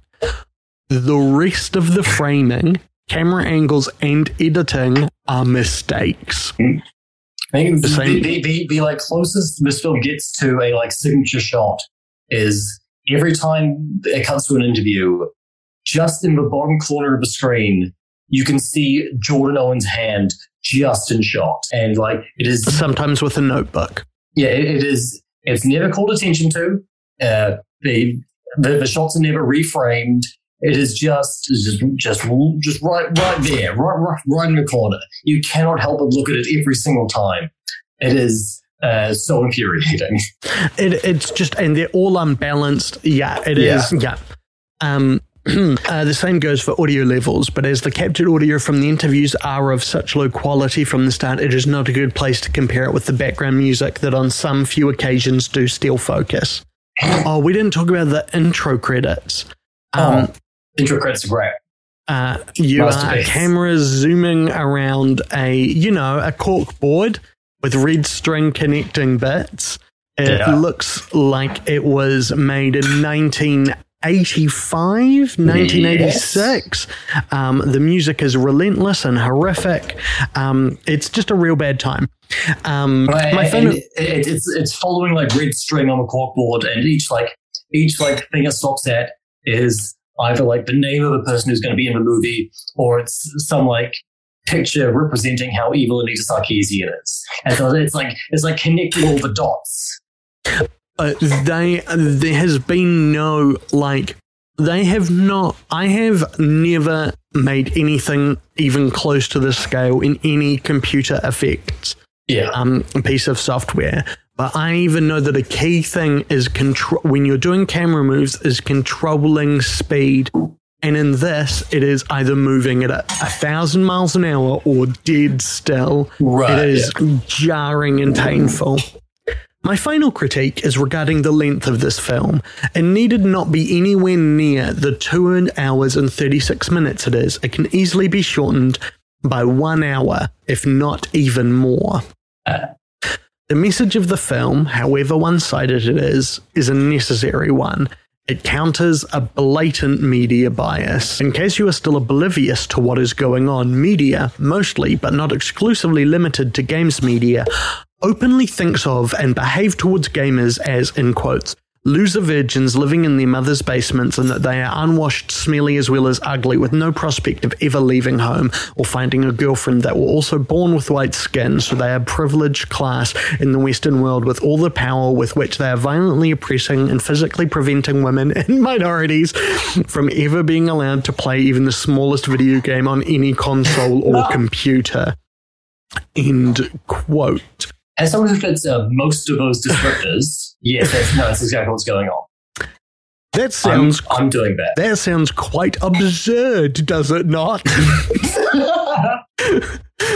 Even if gamers were just trying to keep women out of gaming and that was the entire message, then gamers have done an embarrassingly poor job since 53% of gamers are women in 2015, according to these very same journalists and media outlets.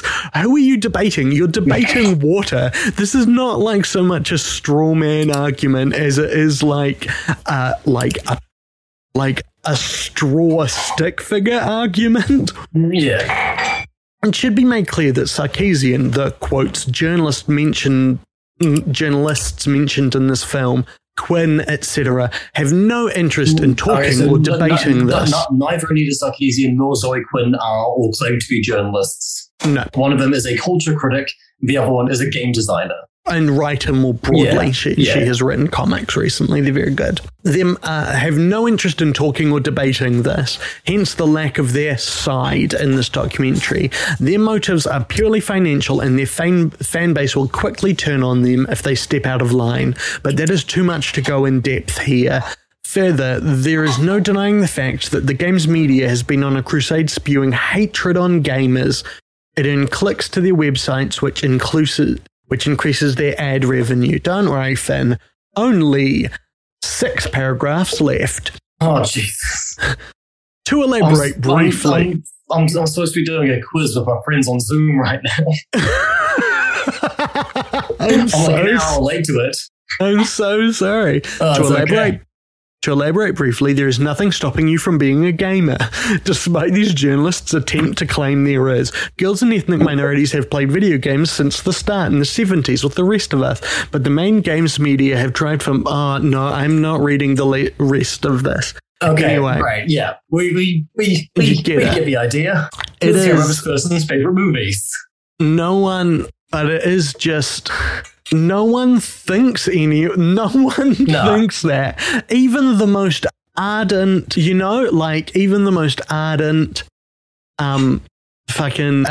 anti people don't believe those things. Yeah. And the problem is that gamers don't realize how narrow gamers does not include everyone who plays video games. Yeah.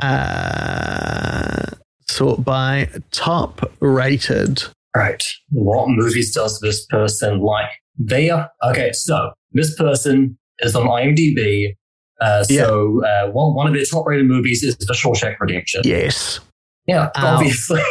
One is a trilogy. I'll lump it together.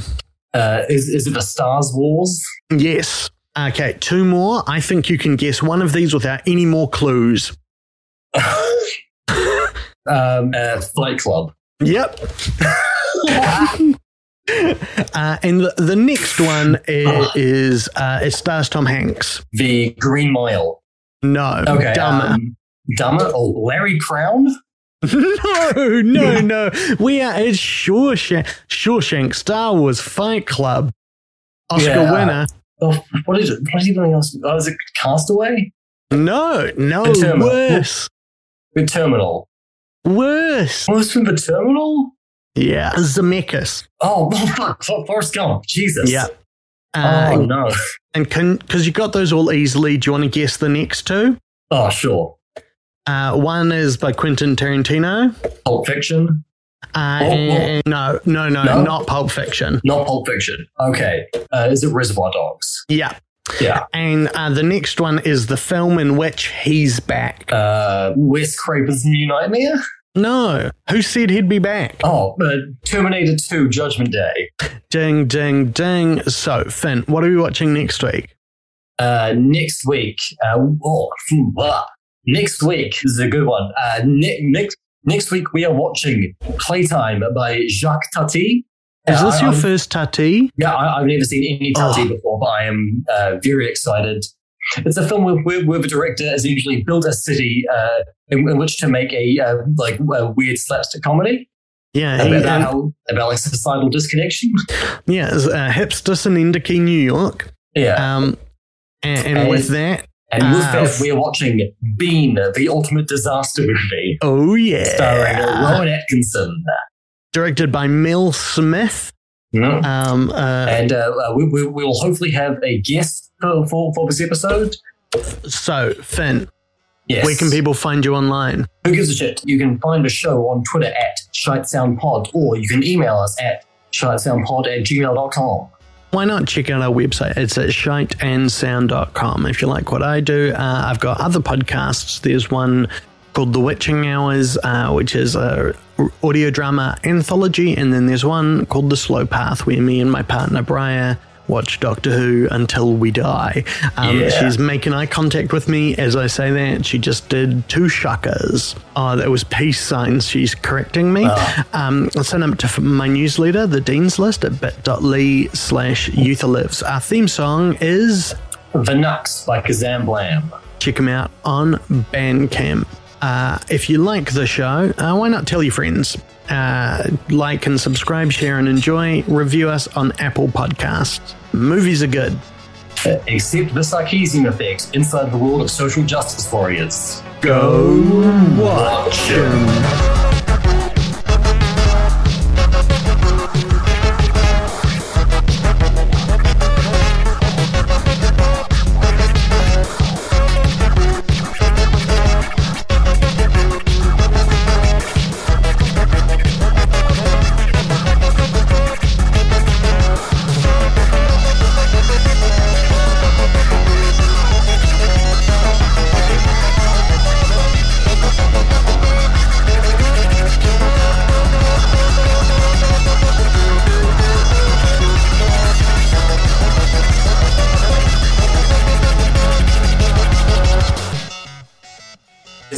Deranged, is it Penny Arcade or Control-Alt-Delete? Yeah.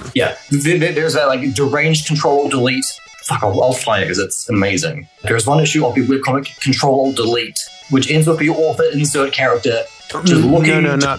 Finn, you have to read the whole thing for us, please. I have to do the whole thing? Okay. It's Ethan, the author insert character, talking to the camera, right? So, Mr. Jack Thompson, I hear you're offering $10,000 to charity if anyone makes your video game. Well, I've got a proposal of my own. I have $10 here for anyone willing to make my game. Shall we see whose game gets made first? Here's my pitch. You take control of the protagonist, Tack Johnson, a Bible-whipped attention whore with one foot in the nursing home. Armed with his flapping gums of ridiculously low IQ, Tack declares war on video games. The goal of the game is to shift as much blame onto these games as possible. You get a bonus if you manage to blame World War II on video games. I know that common sense isn't part of your vocabulary, Jack, but I can get statistics and professional opinions just like you. I think there's a scientist holding a stack of money who says, the numbers clearly show that Jack Thompson eats paint chips. He also sodomizes giraffes. And then the final panel, Paul Francis just staring straight out now and says, my name is Tim Buckley. I'm a 24-year-old gamer. I've played every violent game in existence, and I have never killed anyone. There are millions of gamers just like me, and we're getting sick of people like you blaming your problems on us. Ignorance causes violence, not video games. Man up and take responsibility. We outnumber you, and the people that think like you don't fuck with us. That's a real thing that a guy wrote and posted and thought made him look good.